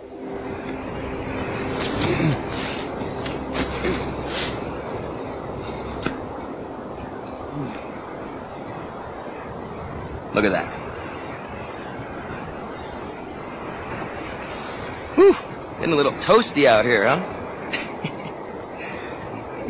When was the last time you stopped to appreciate a good sunrise? Oh, that's right. You were born a vampire, so you never had the pleasure, have you? That's okay. It's all right. At least we're here together, share the moment. Which means a lot to me, by the way, really. I mean that. Because actually, when you get to know me, I'm a fairly sentimental type of guy. Bit of an innocent, you might say. Do what you want, Frost. Doesn't make any difference. You just don't fucking get it. You're never gonna be a pure blood. Hold him. You will never rule us.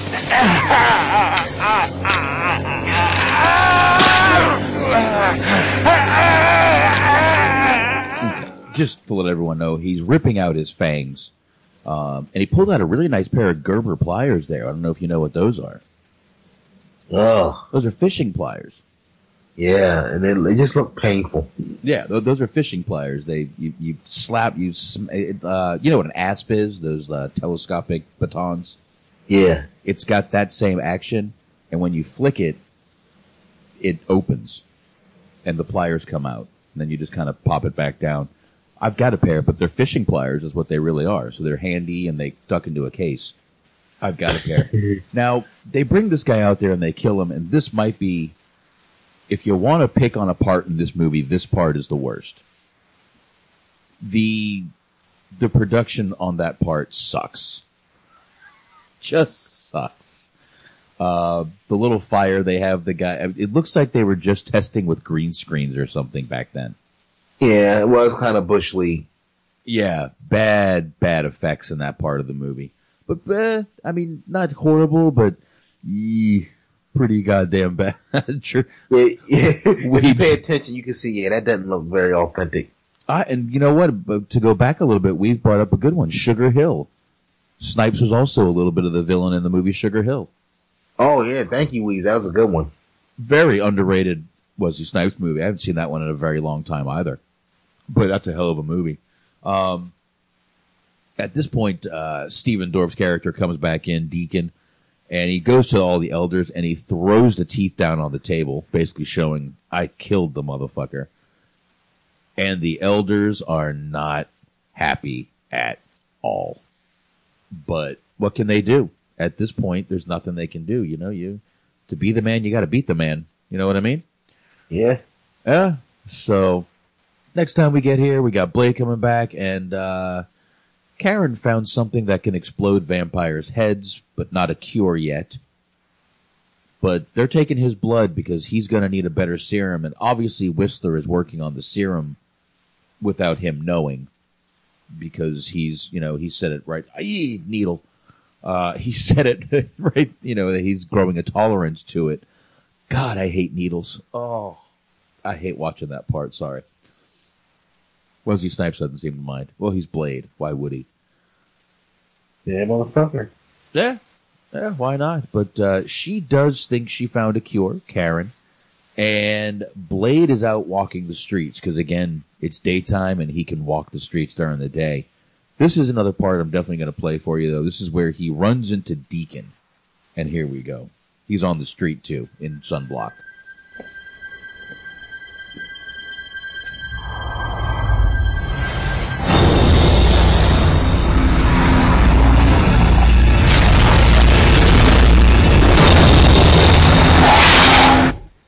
How you doing, Chief? Easy. Wouldn't want our little girl hostage to wind here. Up on the back of a milk carton now, would we? It's nice to finally meet you, man. I've had my eye on you for years. I know all about you. Your serum, Whistler, everything. Sunblock. Hey, it's a start, right? The goal, of course, is to be like you. Daywalker. You got the best of both worlds, don't you? All our strengths, none of our weaknesses. Well, maybe I don't see it that way. Now, we did point out he does have a couple of their weaknesses. Again, he ages like a human, and he does have their thirst. Yes. So those are the two weaknesses. Now, obviously, according to Deacon and being the villain of this movie, the second one, having their thirst, wouldn't be a weakness according to him. So, but he does have weaknesses, so... Deacon, you're wrong. The continuity, god damn it. Who's writing this shit? Who's booking this shit? Where's the agent?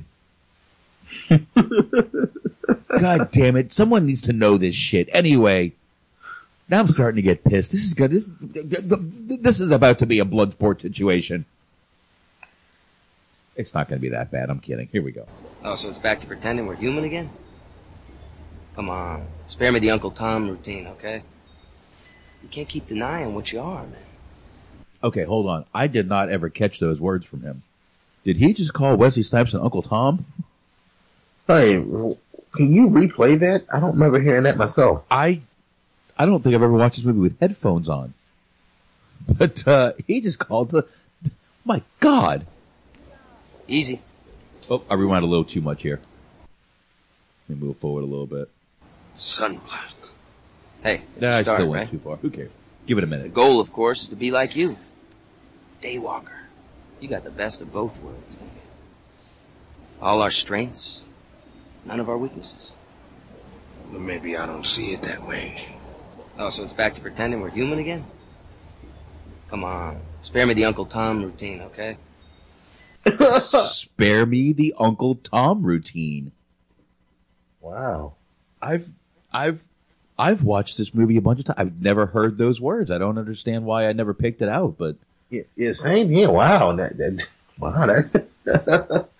You racist. Oh, it ties into the show tonight. Steven Dorff is a racist. Him and his white vampire privilege. Him and his white vampire privileges going out there using sunblock and biting little kids and shit like that. You privileged little vampire fuck. And just like that, Box, I think you just helped Bobby Anthem, friend to the show, find it. You know how he normally does the quotes for us out of the episodes? that has to be the quote right there. White vampire racist. That's what you said? Privileged white privileged vampire. Privileged white vampire. You blood-sucking white privileged fuck you. Oh, God. That was amazing. You and all your vampire-y privilege. All right, let's keep playing this. Yeah, come to think of it, outside of Wesley Snipes, yeah, he was the only black vampire that had a speaking role. Other ones was like henchmen that got killed in like 2 seconds. What the fuck? Hey, man, I'm getting pissed off. Yeah, you want to get pissed off. Let me ask you something. When everyone was saying that the first black superhero was Black Panther, do you consider Blade a superhero? Because according to Marvel, according to the comic books, he is a superhero. Based on he has superpowers. He's not human. He's not of this world. So yeah, I would consider him a superhero. Okay. So, Black Panther, not the first black superhero movie. Yeah, so I would give the nod to Blade on that. Okay. All right. There we go. Just a quick question. Thought I'd bring that up since, I mean, Black Panther was a huge movie. Don't get me wrong, but part of the selling point of that movie was the first black superhero movie. Well, I guess that goes back to just the culture, the current climate we live in. Everybody, you have to make everything, seem bigger and better. You're trying to right a lot of wrongs from way back when. But I feel like back then with Blade, we just weren't looking at it like black and white. It was just a movie back then. Or maybe some people just don't consider him a superhero. I mean, once again, you're looking at a toxically masculine video. Violence, killing, just obvious white privilege, vampires. A white privilege vampire. They're rich. They're having these little parties. They're biting people. They're throwing them in pools. I mean, please. They don't know the struggles. Anyway, let's play this a little more before we go too far. We never go too far, boss. Never. No, that's the whole gimmick of both shows. I always go too far. I'm only 3 beers in, so I should be okay. But let's go. You can't keep denying what you are, man. You think the humans will ever accept a half-breed like you? They can't. They're afraid of you.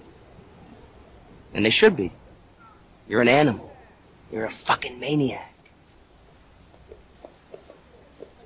Look at them. They're cattle. Pieces of meat. What difference does it make how their world ends? Plague, war, famine. Morality doesn't even enter into it. We're just a function of natural selection. The new race. Looks like your mascara's running.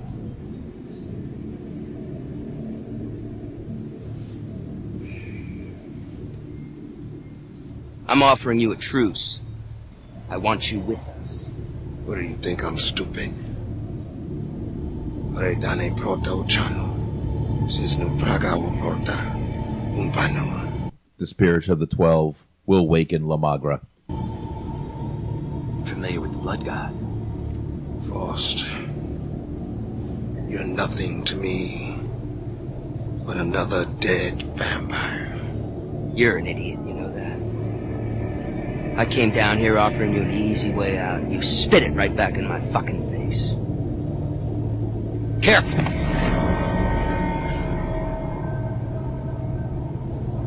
What do I care? They're nothing but cattle. Just like you said. If you want to take the hard road, be my guest, girl. But I promise you, by the time this is over, you're gonna wish they never cut you from your mother's womb. Jesus. All right. He throws the little girl, and obviously Blade does go and save the little girl from a speeding car heading towards her again, proving he is a superhero. He doesn't let innocent people die. Yes. He doesn't let innocent people die. Matter of fact, if we fast forward a little bit to, I believe, the second one, and he does kill an innocent person, and he hates himself for it for a while. In the second one. Or is that the third one? No, that's the second one. But, now we go back, but, Anthony, let me ask you something. Do a little bit of, get away from the movie for a minute. Do a little pot talk here. All right. I just took a hit during that part. Let me ask you something, man. All right, bro. Let's say there really were vampires, right? Mm-hmm. Would you, mind if, they bit you and you were one? If I was drunk, I probably wouldn't even notice. I probably had to be drinking, though. Okay. All right. I mean, you got to think about it. Immortality. Yeah. Hella strength. It's not bad. It's not bad, but, could you deal with the whole, thirst for blood thing? You obviously would have to be out at night only. every person literally will be a snack to you. Yeah, I'm you cool couldn't with that. eat like regular human food anymore. Yeah, I think I'd be cool with that. Because, I mean, I'm sure when you were turned, I'm sure blood would taste different to you. Yeah. I'm sure it would taste good. And I'm sure you could, but what I would do is I would go after, like bad people. Like, I would find criminals. I would take their blood. Yeah, I'd be like Blade-ish. Blade-ish. Would you pull like a Balls, by the way, rest in peace, or a Sabu, and just start spreading blood on the walls? Oh, there you go. Yeah, I just spray it all over the walls. I'd go get some dog shit, put that there too. Let them know you were there. Leave your mark. Yeah, Boxman was here. Hey, figure that out, fucksticks. Mark of the Beast. I'm sorry, at that point it would be Box Vamp. It wouldn't be Boxman anymore. It would be Box Vamp. Well, that would give it away, wouldn't it? I'd have to change my name. It would have to be David again, I guess. Goddamn David. Plain old Dave. Fucking Dave, as they used to call me. Yes. Fucking Dave is here. Goddamn Dave. Damn it, Dave. You and your black privilege. What? I hate to break it to you, but I'm white. I'm sorry. My people gave me some bad information, some bad intel. I apologize for my people giving me the wrong information. Actually, Anthony, I'm Jewish. They would hang me from the same branch as you. I don't know if you know that, but they would.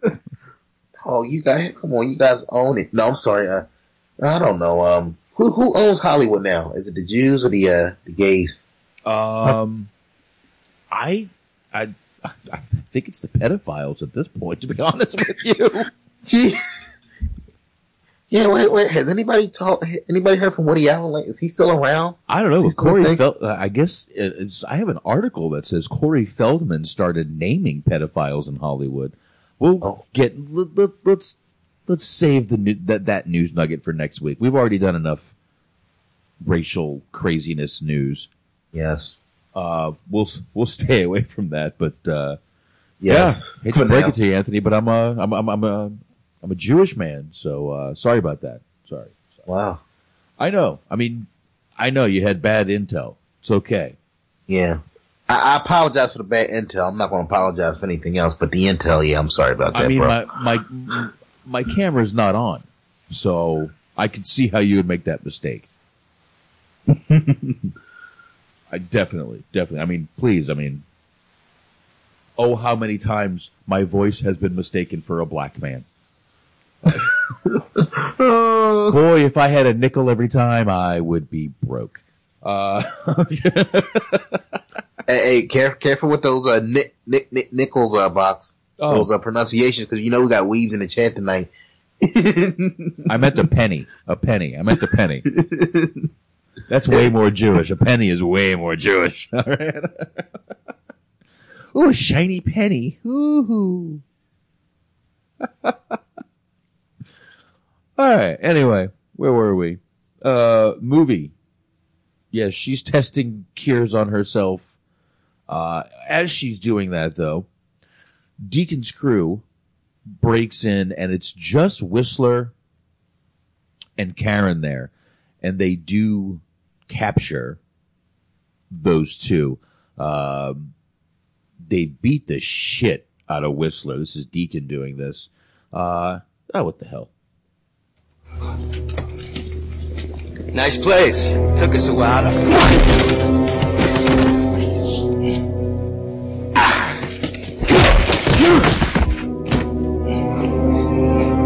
Bite, man, get it over with. I ain't gonna bite you.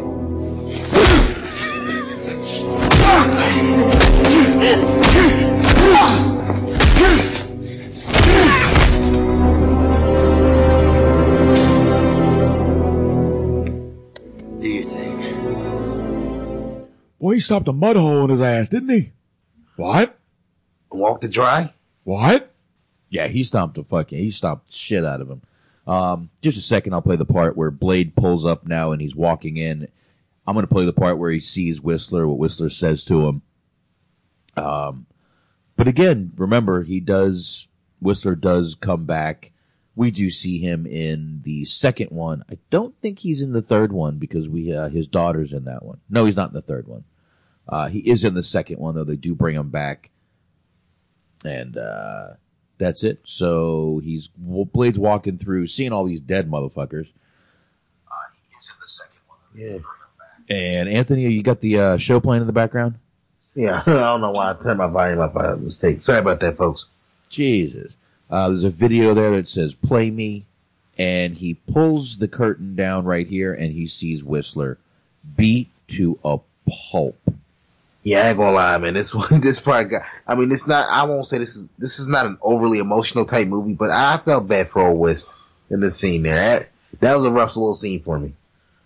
Yeah, he was a highwayman. Jesus. He could have used something here, but this was not good. He was beat to shit in this part. And, of course, he's talking to Blade, and I'll play that part for you. There's a little bit of quietness here, but just a second. He'll start talking. Blade's looking around. There we go. Listen to me, the disc. We decoded it.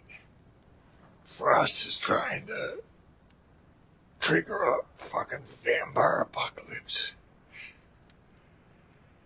There's some kind of vampire god he's trying to resurrect. The Mugwort.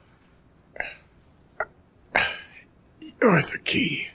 He needs your blood. The blood of the Daywalker. You're the chosen one. Listen to me, Blade. You can't go after him. Oh, shit. If Frost gets his hands on you, it's all over. There'll be armies of the motherfuckers. Shit. You're gonna have to finish me up. Don't want me coming back. I can treat the wounds. It's too far gone. You know, give me your gun. No. Give me the goddamn gun.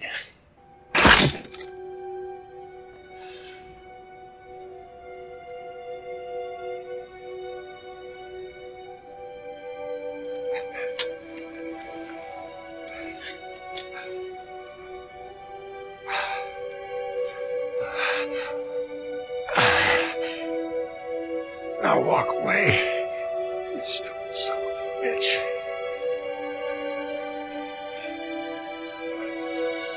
Walk the fuck away.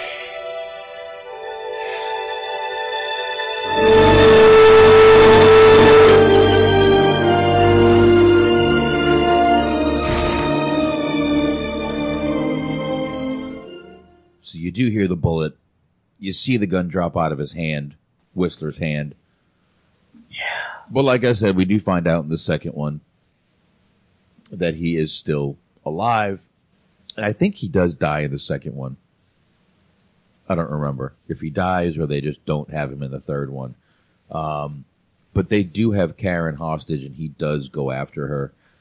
Now we get sort of a little montage. He's making silver bullets, you know, and they starts doing some martial arts shit. And for some reason, he cuts a plant in half. I don't know. He's trying to look tough. Yeah. He's trying to look tough. It's funny. He like cuts the plant and it's supposed to look like a sharp blade. Yeah. Looks like he hit it with a fucking broom handle. Now, let me ask you something. Clearly, that scene was meant to establish that, I guess, Blade had we established that he had a couple weaknesses, but his kryptonite was Whistler. Like he was like the father figure. Do you think they did enough to establish like their relationship to like, if something happens to him, that kind of like is another weakness to, the Blade character? Yeah, I think it did. I mean, they couldn't do that much. This was very, this part was very Steven Seagal.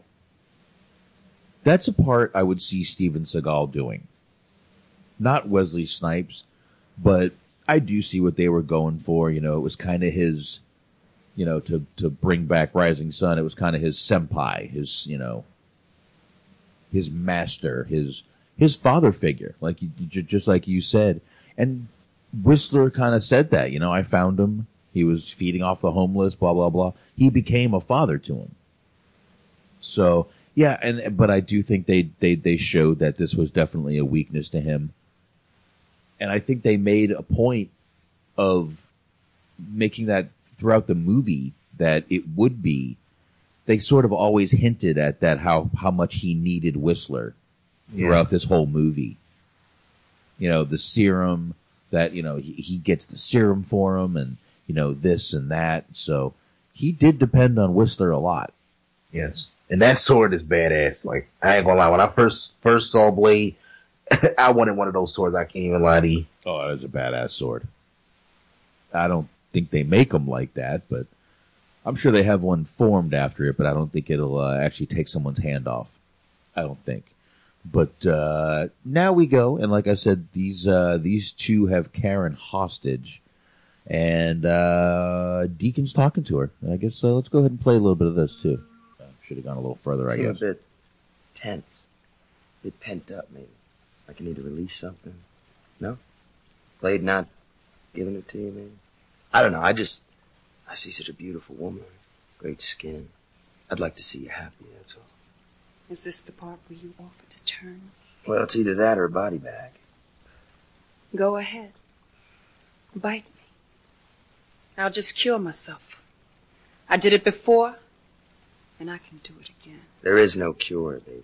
There is if you were once human. How'd you get that scar, Deacon? A born vampire would have the power to regenerate from birth. You must have gotten scarred before you returned. Isn't that right? Vampires like you aren't a species. You're just infected. A virus, a sexually transmitted disease. I'll tell you what we are, sister. We're the top of the fucking food chain. The blood god's coming, and after tonight, you people are fucking history. He's a hurricane. An act of God. Anyone caught in his path will instantly be turned. Everyone you've ever known. Everyone you've ever fucking loved. It won't matter who's pure blood and who's not. How you gonna cure the whole fucking world?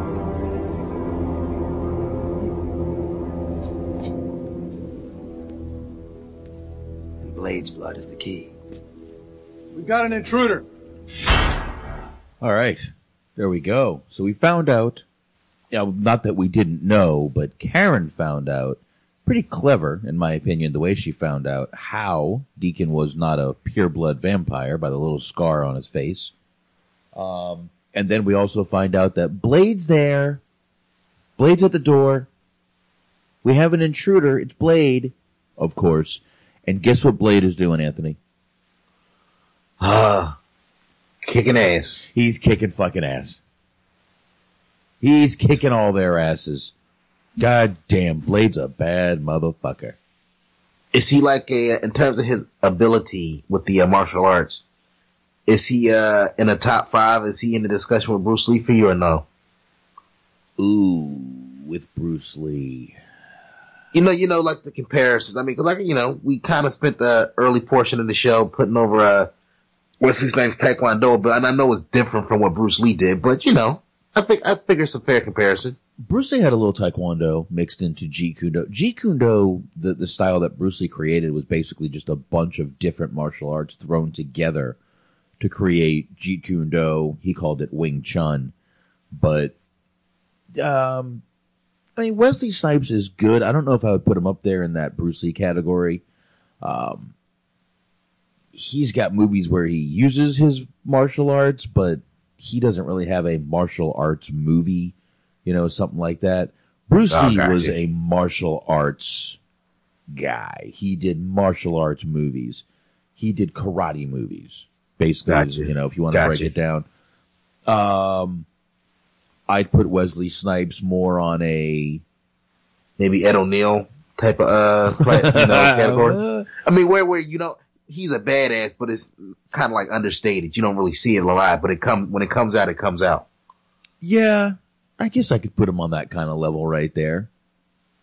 I mean, I would talk about Snipes while talking about, Jean-Claude Van Damme, Steven Seagal, but I mean, I'm not going to throw him in with Bruce Lee Jackie Chan and fucking, Sonny Chiba. I'm not throwing him in with those guys. Hell, Jet Li. Yeah. That's Jet what you're Li, saying. but I would throw him in with, Steven Seagal is legit and everything, but in the end, he's just kind of a fat guy.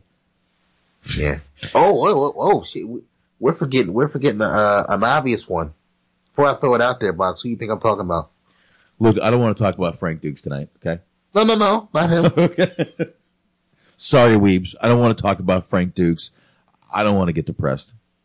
No, not Frank Dukes. I'm not trying to open up that can of worms again for you. I'm going to start crying. Don't do that shit.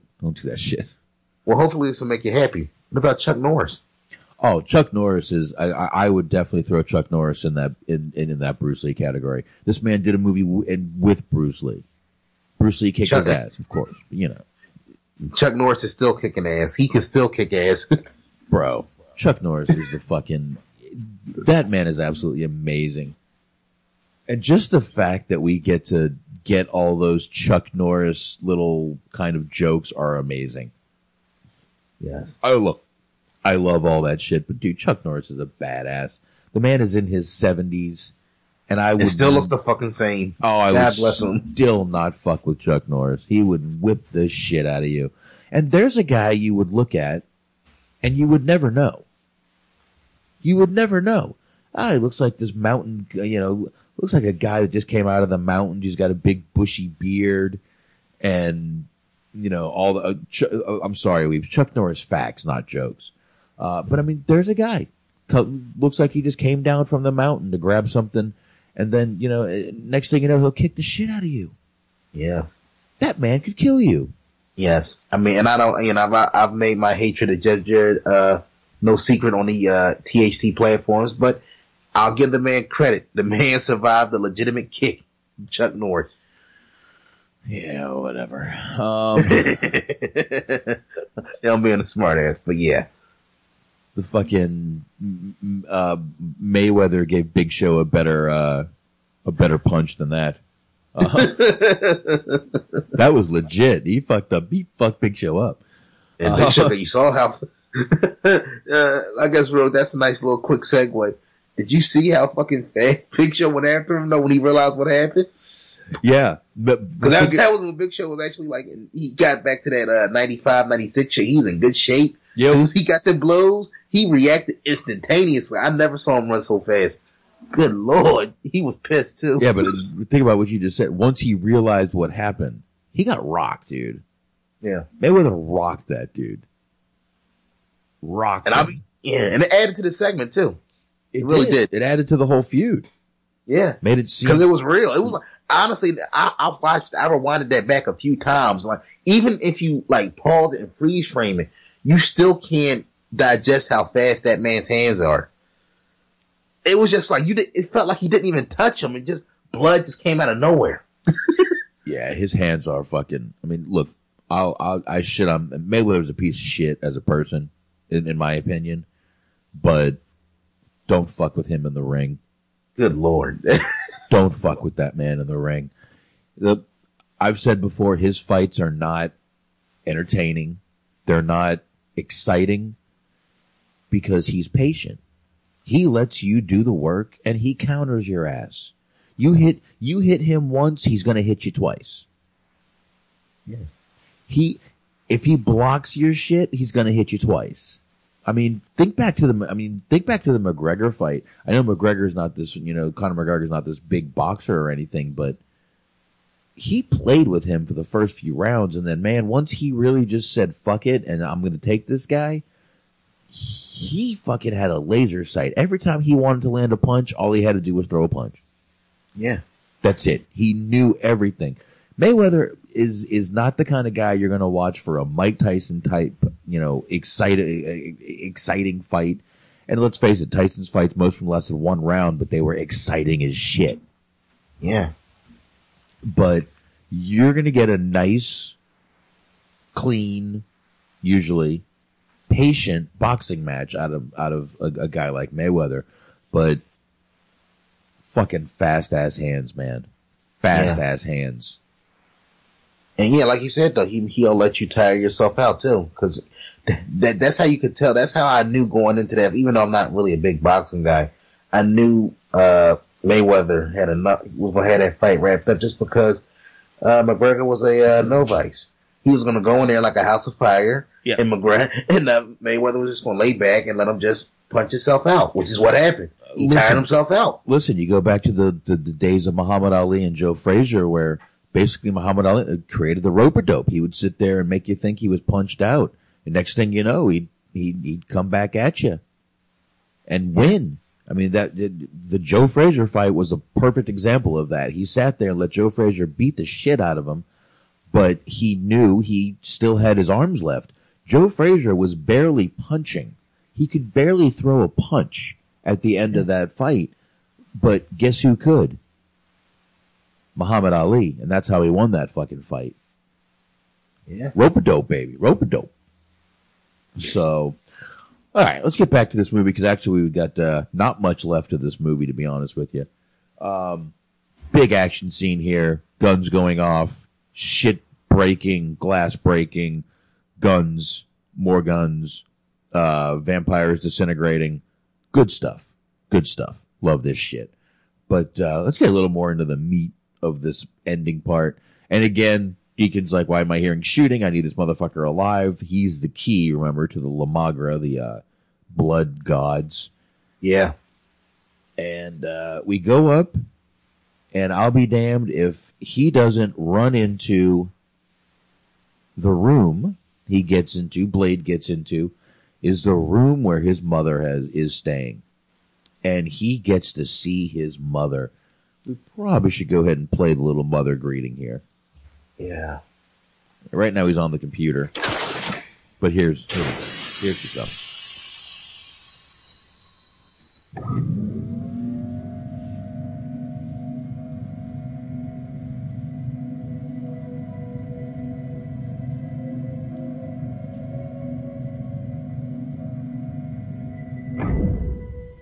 Eric? But you died.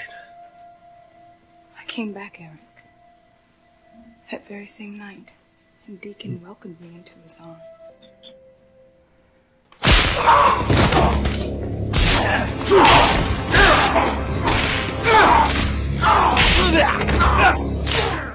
Jesus Christ, I thought you'd be happy. You're finally being reunited with your mother and you act like this?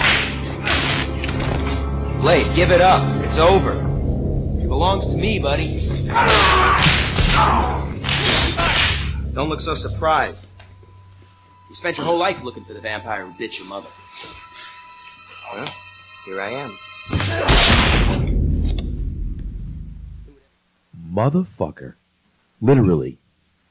Yes. That was. Did this scene get a little weird for you two, Box? Because I was, Don't get me wrong, it's not Lathan's hot, but that was a weird scene. I don't know. His mom seems a little turned on by him. Yeah, like I said, but it's weird. I mean, it is a movie, but it was.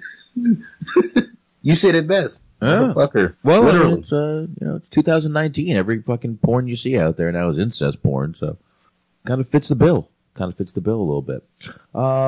Anyway, we go down and Wesley Snipes gets thrown in the same little pen dungeon with Karen, the blood doctor, and he needs a serum because soon the thirst is going to start to take him over, which obviously is where Deacon is looking to take him, right to where the thirst is taking him over. He wants Blade's blood, obviously serum free. So he's waiting for that thirst to take over. They move him to a different place, obviously where everybody's going to do the blood god thing. I don't know what the fuck to call it, but here we go. Here we go. It works. Our ancestors called this place the Temple of Eternal Night. Yeah, he'll explain it. Nice, isn't it? Apparently these geniuses forgot it ever existed. Fortunately for us, I'm what you might call a student of history.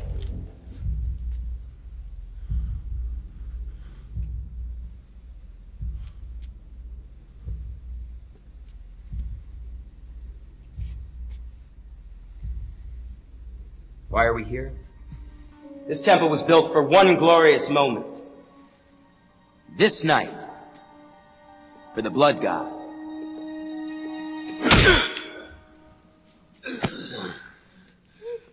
Thanks.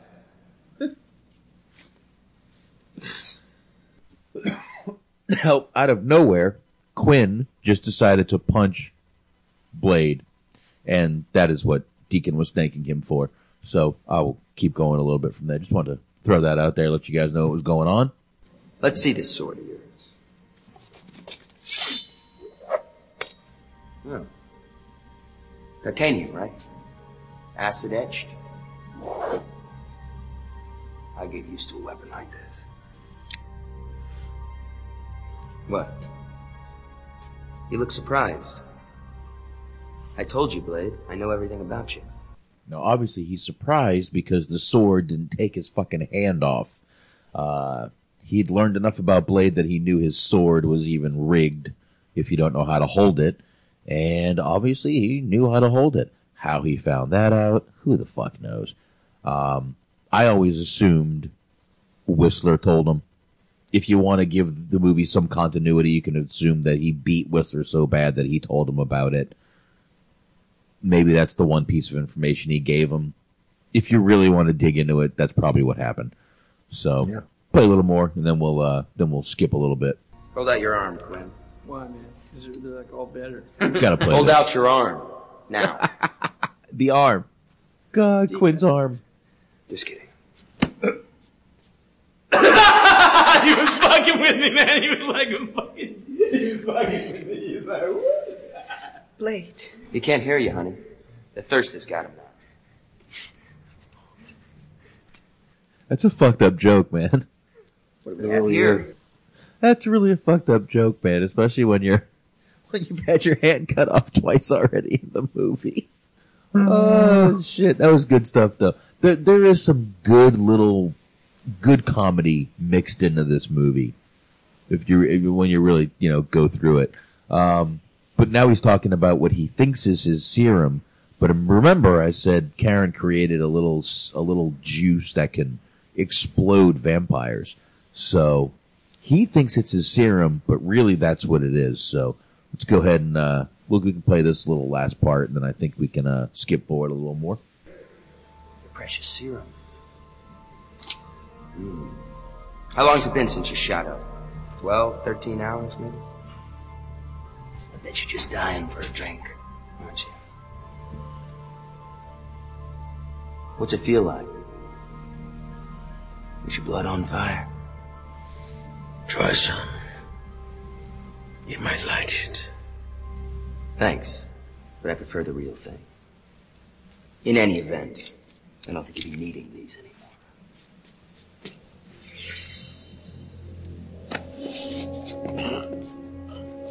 It's a shame, when I think of what you've become, what you should have become. I guess I don't blame you. I mean, with everything that's happened, it's the human side of you that's made you weak. You should have listened to your blood. You can say what you want. But I promise you'll be dead by dawn. Ooh. Get him out of here. All right. One thing to point out here is when he threw the serum, quote unquote serum, which what he thought it was, it got stuck in a rock, which we don't see for a little while. But it does get stuck, and that'll play a part later in the movie. Yeah.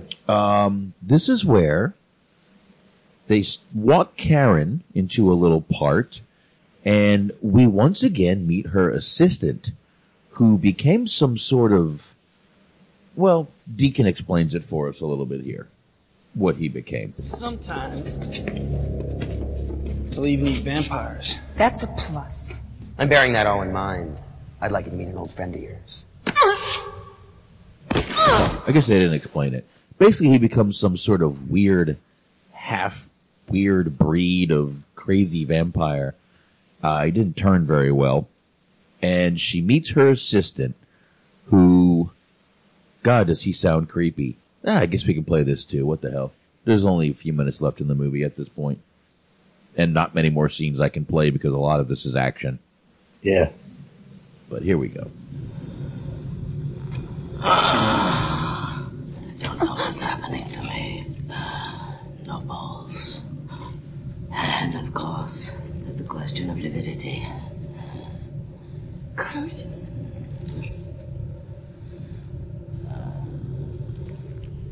Karen? Karen? I never thought I would see you again. Tell me, Karen, do you ever have second thoughts about us?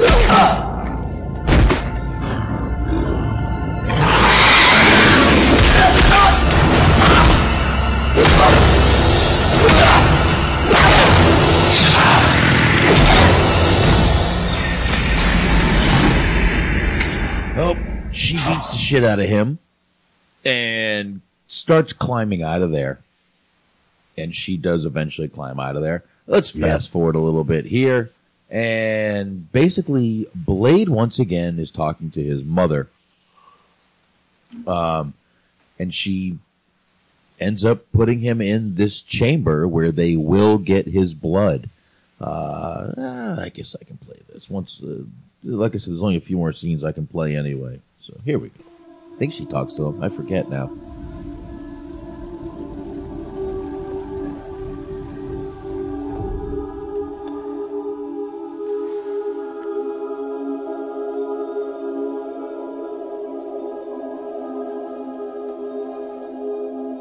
Taking his clothes off with a knife.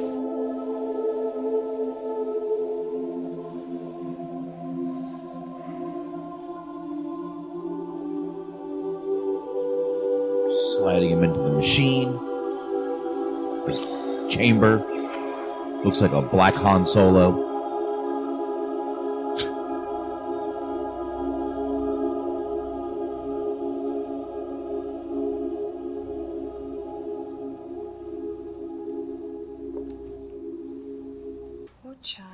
You're so sick. So thirsty. Don't touch me. Eric, look at me. Vampires are my people now. I'm one of them. Can't be. Yes, it can. Try to understand, Eric. Your mother died a long time ago. I've hunted. She's like rubbing on him and shit. Kissing on him. That's very weird. Haven't you? I know you have. Sooner or later, the thirst always wins.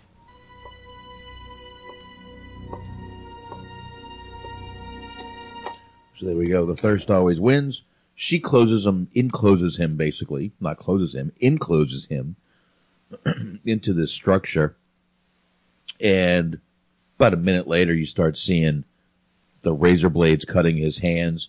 Now, he's got the elders down there and lined up. Remember, he needed all the elders plus Blade's blood.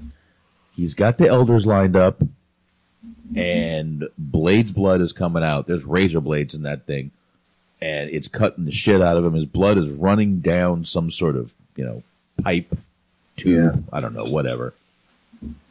But we go a little more, and this is where the one girl, I forget her name, starts talking to the elders and starts telling them a little bit about what's probably about to fucking happen to him. A little bit of that too.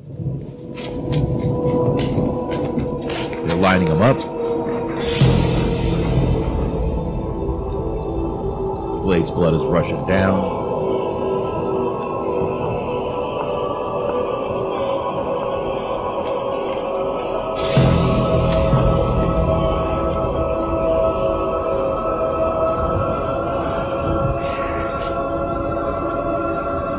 Bring the elevator up.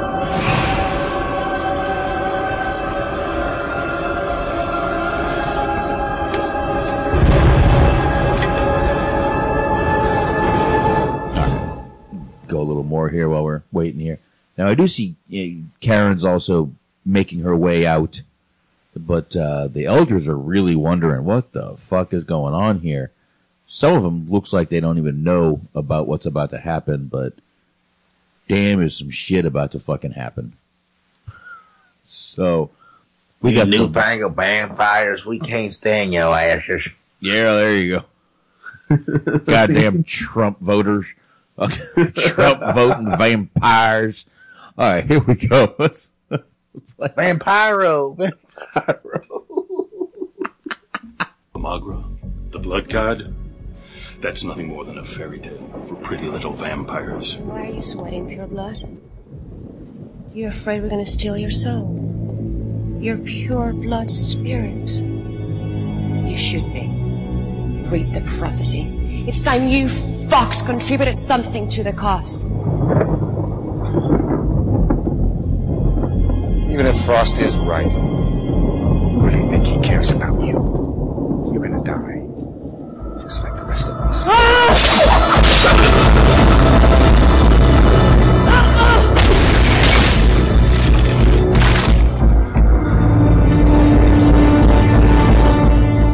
So she decides to kill an elder and sticks the sword into the wall. Remember that. In the meantime, Karen actually, remember I did say she got out. She finds Blade, turns him around, gets him out of this enclosure he's in, and he needs blood or he's going to die. So what does she do? She lets Blade take her blood. Looks like she regrets it after about a minute because he's taken a lot of her blood. But, yes. We should, mention this is the, contractually obligated, ass-getting scene for Wesley Snipes. Remember? Uh-huh. All of his movies. Pay attention to him. Gotta get a little bit. Gotta get something in there. Even Vampire Wesley got needs. Yep. Even Vampire Wesley's gotta get a little bit. Gotta get a little. Gotta get at least a second base. And he does. He's, taken her blood. Like I said, looks like she regrets it for a minute there.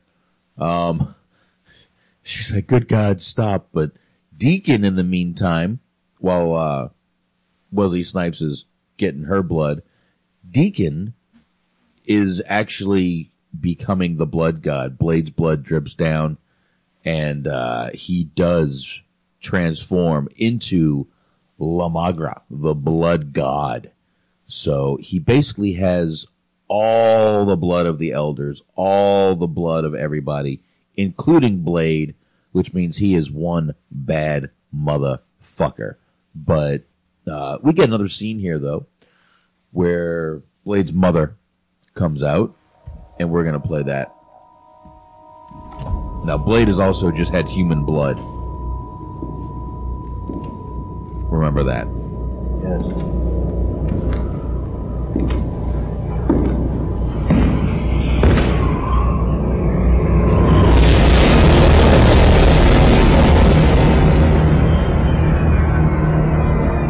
How was it?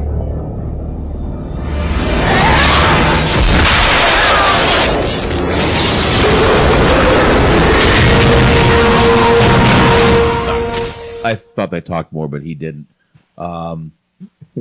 Yeah, and this is where Lamagra is actually happening. The temple lights up. There's lights coming out. The elders are dying from lightning hitting their fucking head. Holy shit, it's weird. And and Blade is fighting his mother this whole time. During this, he's actually fighting his mom. We keep going a little bit, and he actually ends up, once again, his mom's a little pervy. I'm gonna say, this is like foreshadowing weird porn lately. But anyway, in just a second, his mother does start talking to him, and we will get to that part after we see a guy shaking. Here we go. I'm your mother. You wouldn't hurt your mother, would you? Come here.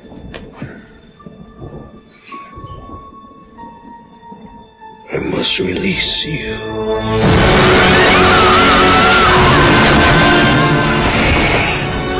There we go.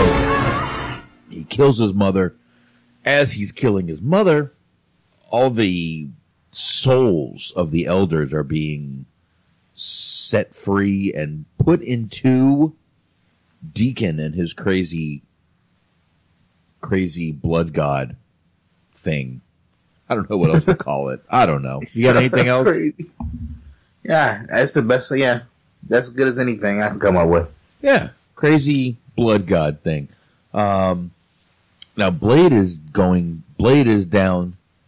He's finally back up. He killed his mother, and God, he's pissed, and he is pretty much full vampire at this point. Now he goes down, and this is this is the best fight scene in the whole movie. Quinn, without question, without a doubt. Absolutely.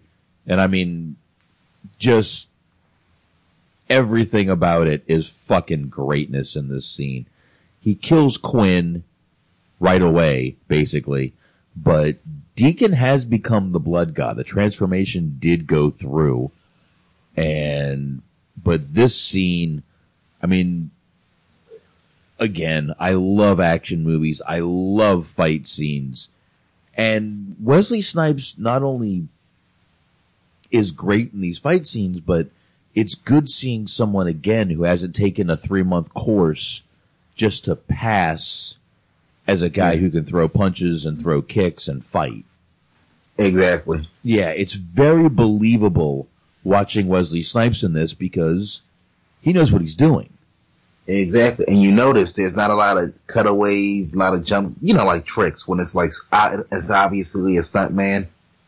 Right. It's all Wesley Snipes in those scenes. Yeah, it's mostly Snipes in a lot of these scenes. But just really good to see him doing a lot of these action scenes because he's incredibly believable at the martial arts part of it. Oh, excuse me. Oof. But yeah, he's kicking everyone's ass in this movie. Of course, remember, he's kicking ass. That's what Wesley Snipes does. He kicks ass. Yeah. But he finally sees his sword is stuck in the wall. He gets his sword, and holy shit, does he kick more ass with his sword. Then we get to this, just that part, him getting to Deacon is amazing. Once he does get to Deacon, this fight scene is just as amazing, if not more.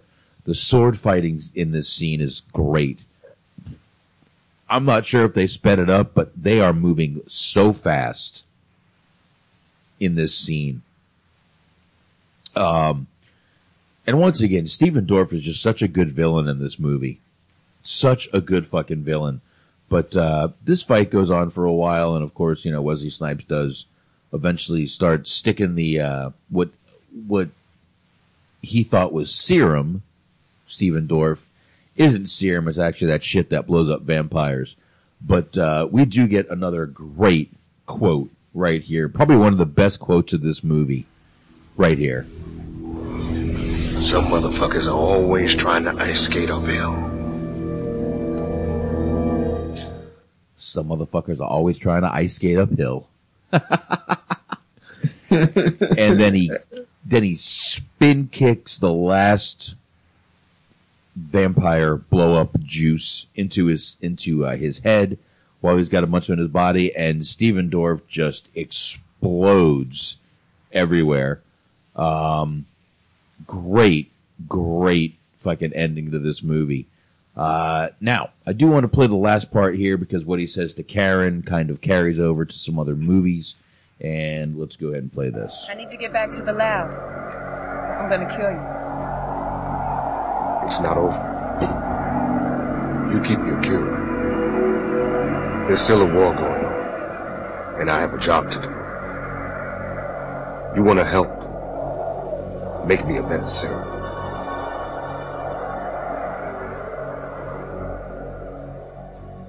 There you go. You want to help?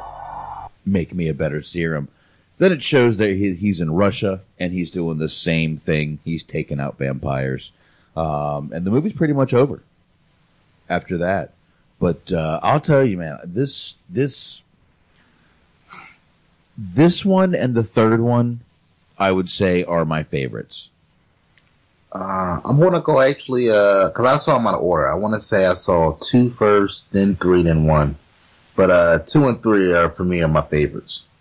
All right. I mean, the second one's good. I really like this first one. I like the fact that it it gave you that backstory you were probably wanting out of a first movie. Yeah, that's a good point. Yeah. It did give you that whole first movie backstory, all that shit going on, which I appreciated, because again, me not knowing any of the comic books or anything like that, it gave me a little bit of, insight into what's going to happen. And I mean, this becomes a trilogy. So, we didn't know that at the time, but this did become a trilogy, and this one gave you the perfect backstory, in my opinion. Oh yeah, definitely. So if you've never seen the Blade movies, definitely do yourself a favor and watch them in order. Because I remember when I saw the second one, I liked it. It had a lot of action to it, but I was so confused because it had I had no backstory. I didn't read the comic book, so you got going into a cold. That second one, I love the action, but it's definitely better if you watch them in order so you'll understand what's going on. Yeah. Now there's not many trivias in this one. Did you knows? Now you mentioned someone earlier, Jet Li. Jet Li was actually offered the part of Deacon Frost, but he ended up doing Lethal Weapon, which came out the same year instead. I would say he made the better choice. I mean, all due respect, I love Blade, but Lethal Weapon 4, gold.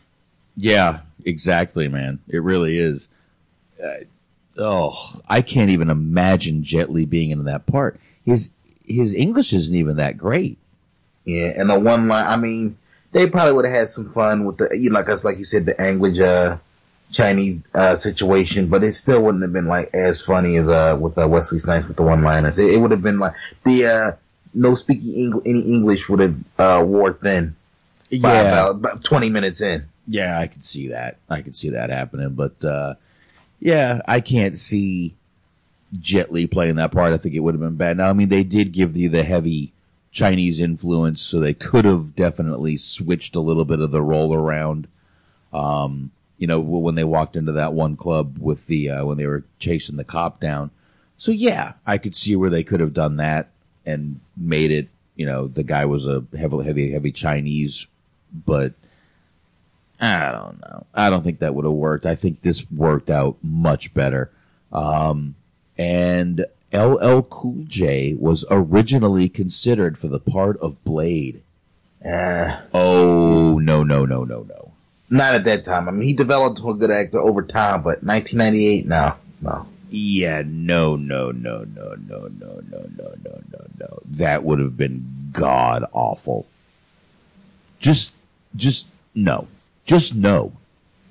Absolutely no. And you would have been ranting, Ray. I could picture you now. If this was LL Cool, you'd have been, yeah, he took a couple classes for 3 months, thought he was a martial artist. Yeah, this would have been, LL Cool J would have been the worst you could have done for this movie. No way. No. Just literally take this movie and go, okay, Jet Li and LL Cool J are Blade. No, I can't do that. LL Cool J is fine. I like him in the movies he does. But this would not have been the movie for him to be Blade. Jesus, did they do good picking Wesley Snipes. Holy shit, I'm glad they got fucking Steven Dorff. Whoever was casting this movie, should have been fucking smacked in the head for even considering LL Cool J as Blade. Let's see what we got here. I'm looking through some notes. Did you know about the lawsuit? No. So Marv Wolfman, who was the original creator of Blade back in the 70s, sued Marvel, New Line, and Time Warner for $35 million after the release of the film, claiming he was not bound by a work-for-hire contract when he created the character in 1972. He, along with artist Gene Colan, received a based on characters created by credit in this film. but did not receive a credit in Blade 2 or the TV series. Yeah, I never saw the TV series, by the way. I never saw that. Yeah. Actually, I never saw it either, but I know Samuel L. Jackson was in it. Oh, maybe I need to maybe I should check it out, see what it was like. And looking at the box office, this movie made a shit ton of money. Oh yeah, it was Marvel's first big hit. Oh yeah. Oh, this movie was huge back in the 90s. Late 90s. On a budget of $45 million, it made $131.2 million. Wow. And I'll bet it's still making money today, man. Licensing, merchandise, video games. Bro, the vampire culture will never leave. Yeah. It's one of those things we're kind of stuck with. You know? And it sells too, man. So what do you stand on it? Because as of 2014, Wesley Snipes said he was open to, basically getting the franchise, the reboot. Think Blade could still work? I think Snipes, definitely could still do another one. I don't think they will. I think they're good with the trilogy, which, I'll be honest, I'm good with the trilogy. Leave it alone? So you think they should just leave it alone? Yep, leave it at 3. Leave it as a trilogy. Everyone knows it as the Blade trilogy. No reason to fuck with it. Let it go. Let it go. Yes. I see no reason to get another one going.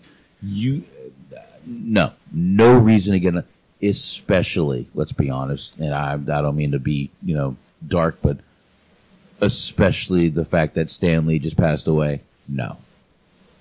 Yeah. No more. They're doing a ton of Marvel movies now. This is one that needs to just stay where it is. Yeah. Yep. Leave it as a trilogy. I'm good with that. Yeah, because I'm actually worried about this Coming to America sequel. The original. Also check the Coming to America archive in our archives, I should say. But I don't know, man. I'm worried about that, man, because so many lines from that original one would not fly today. Wouldn't fly. Oh, it's going to be a completely different movie. It's going to be so watered down. I mean, Eddie Murphy's involved in it, but still, Eddie Murphy can't even be Eddie Murphy anymore. So I'm a little concerned about the sequel. Yeah, I'll watch it. I don't know how good it's going to be, but I'll check it out. I'll definitely check it out just to see how it turns out. But I don't know how this is that Coming to America is going to be. But well, shit. I don't know, man. I got nothing else. It's late. Very late. So, on that note, I guess we get the fuck out of here. I don't know. Maybe next show we'll do the second Blade. Maybe we'll just kind of go through and do all 3. We'll see. Yeah. Maybe not. Maybe we'll save it for another week. We will definitely let you guys know. But I appreciate everybody listening. Anthony, appreciate you joining me. And before we go, happy birthday to a longtime listener of the show, friend to the show, Weebs. Happy birthday, bro. Oh, shit. Happy birthday, Weebs. In the chat room right now. Happy fucking birthday, Mr. Weeble. Mr. Figuera. I don't know. I'm fucking... Figuera. Yeah, let's go with that. Yeah. Don't forget to check out, again, like I said, we may do that. Don't forget to check out me and Shaheen. We'll be on Wednesday night, 9:30 p.m. Eastern Time, mixer.com/THT podcast. And don't forget to check out the Patreon, patreon.com/THT network, I think.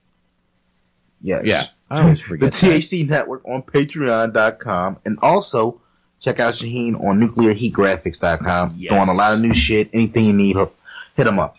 Yes, definitely. And we mean anything. Anything you need. Doesn't have to be wrestling. Doesn't have to be anything that, you hear him talk about. You want it. Shaheen will draw it. And on that note, appreciate everybody coming. Appreciate everybody downloading. And we will see everybody next show. Thank you. And good motherfucking night. Later.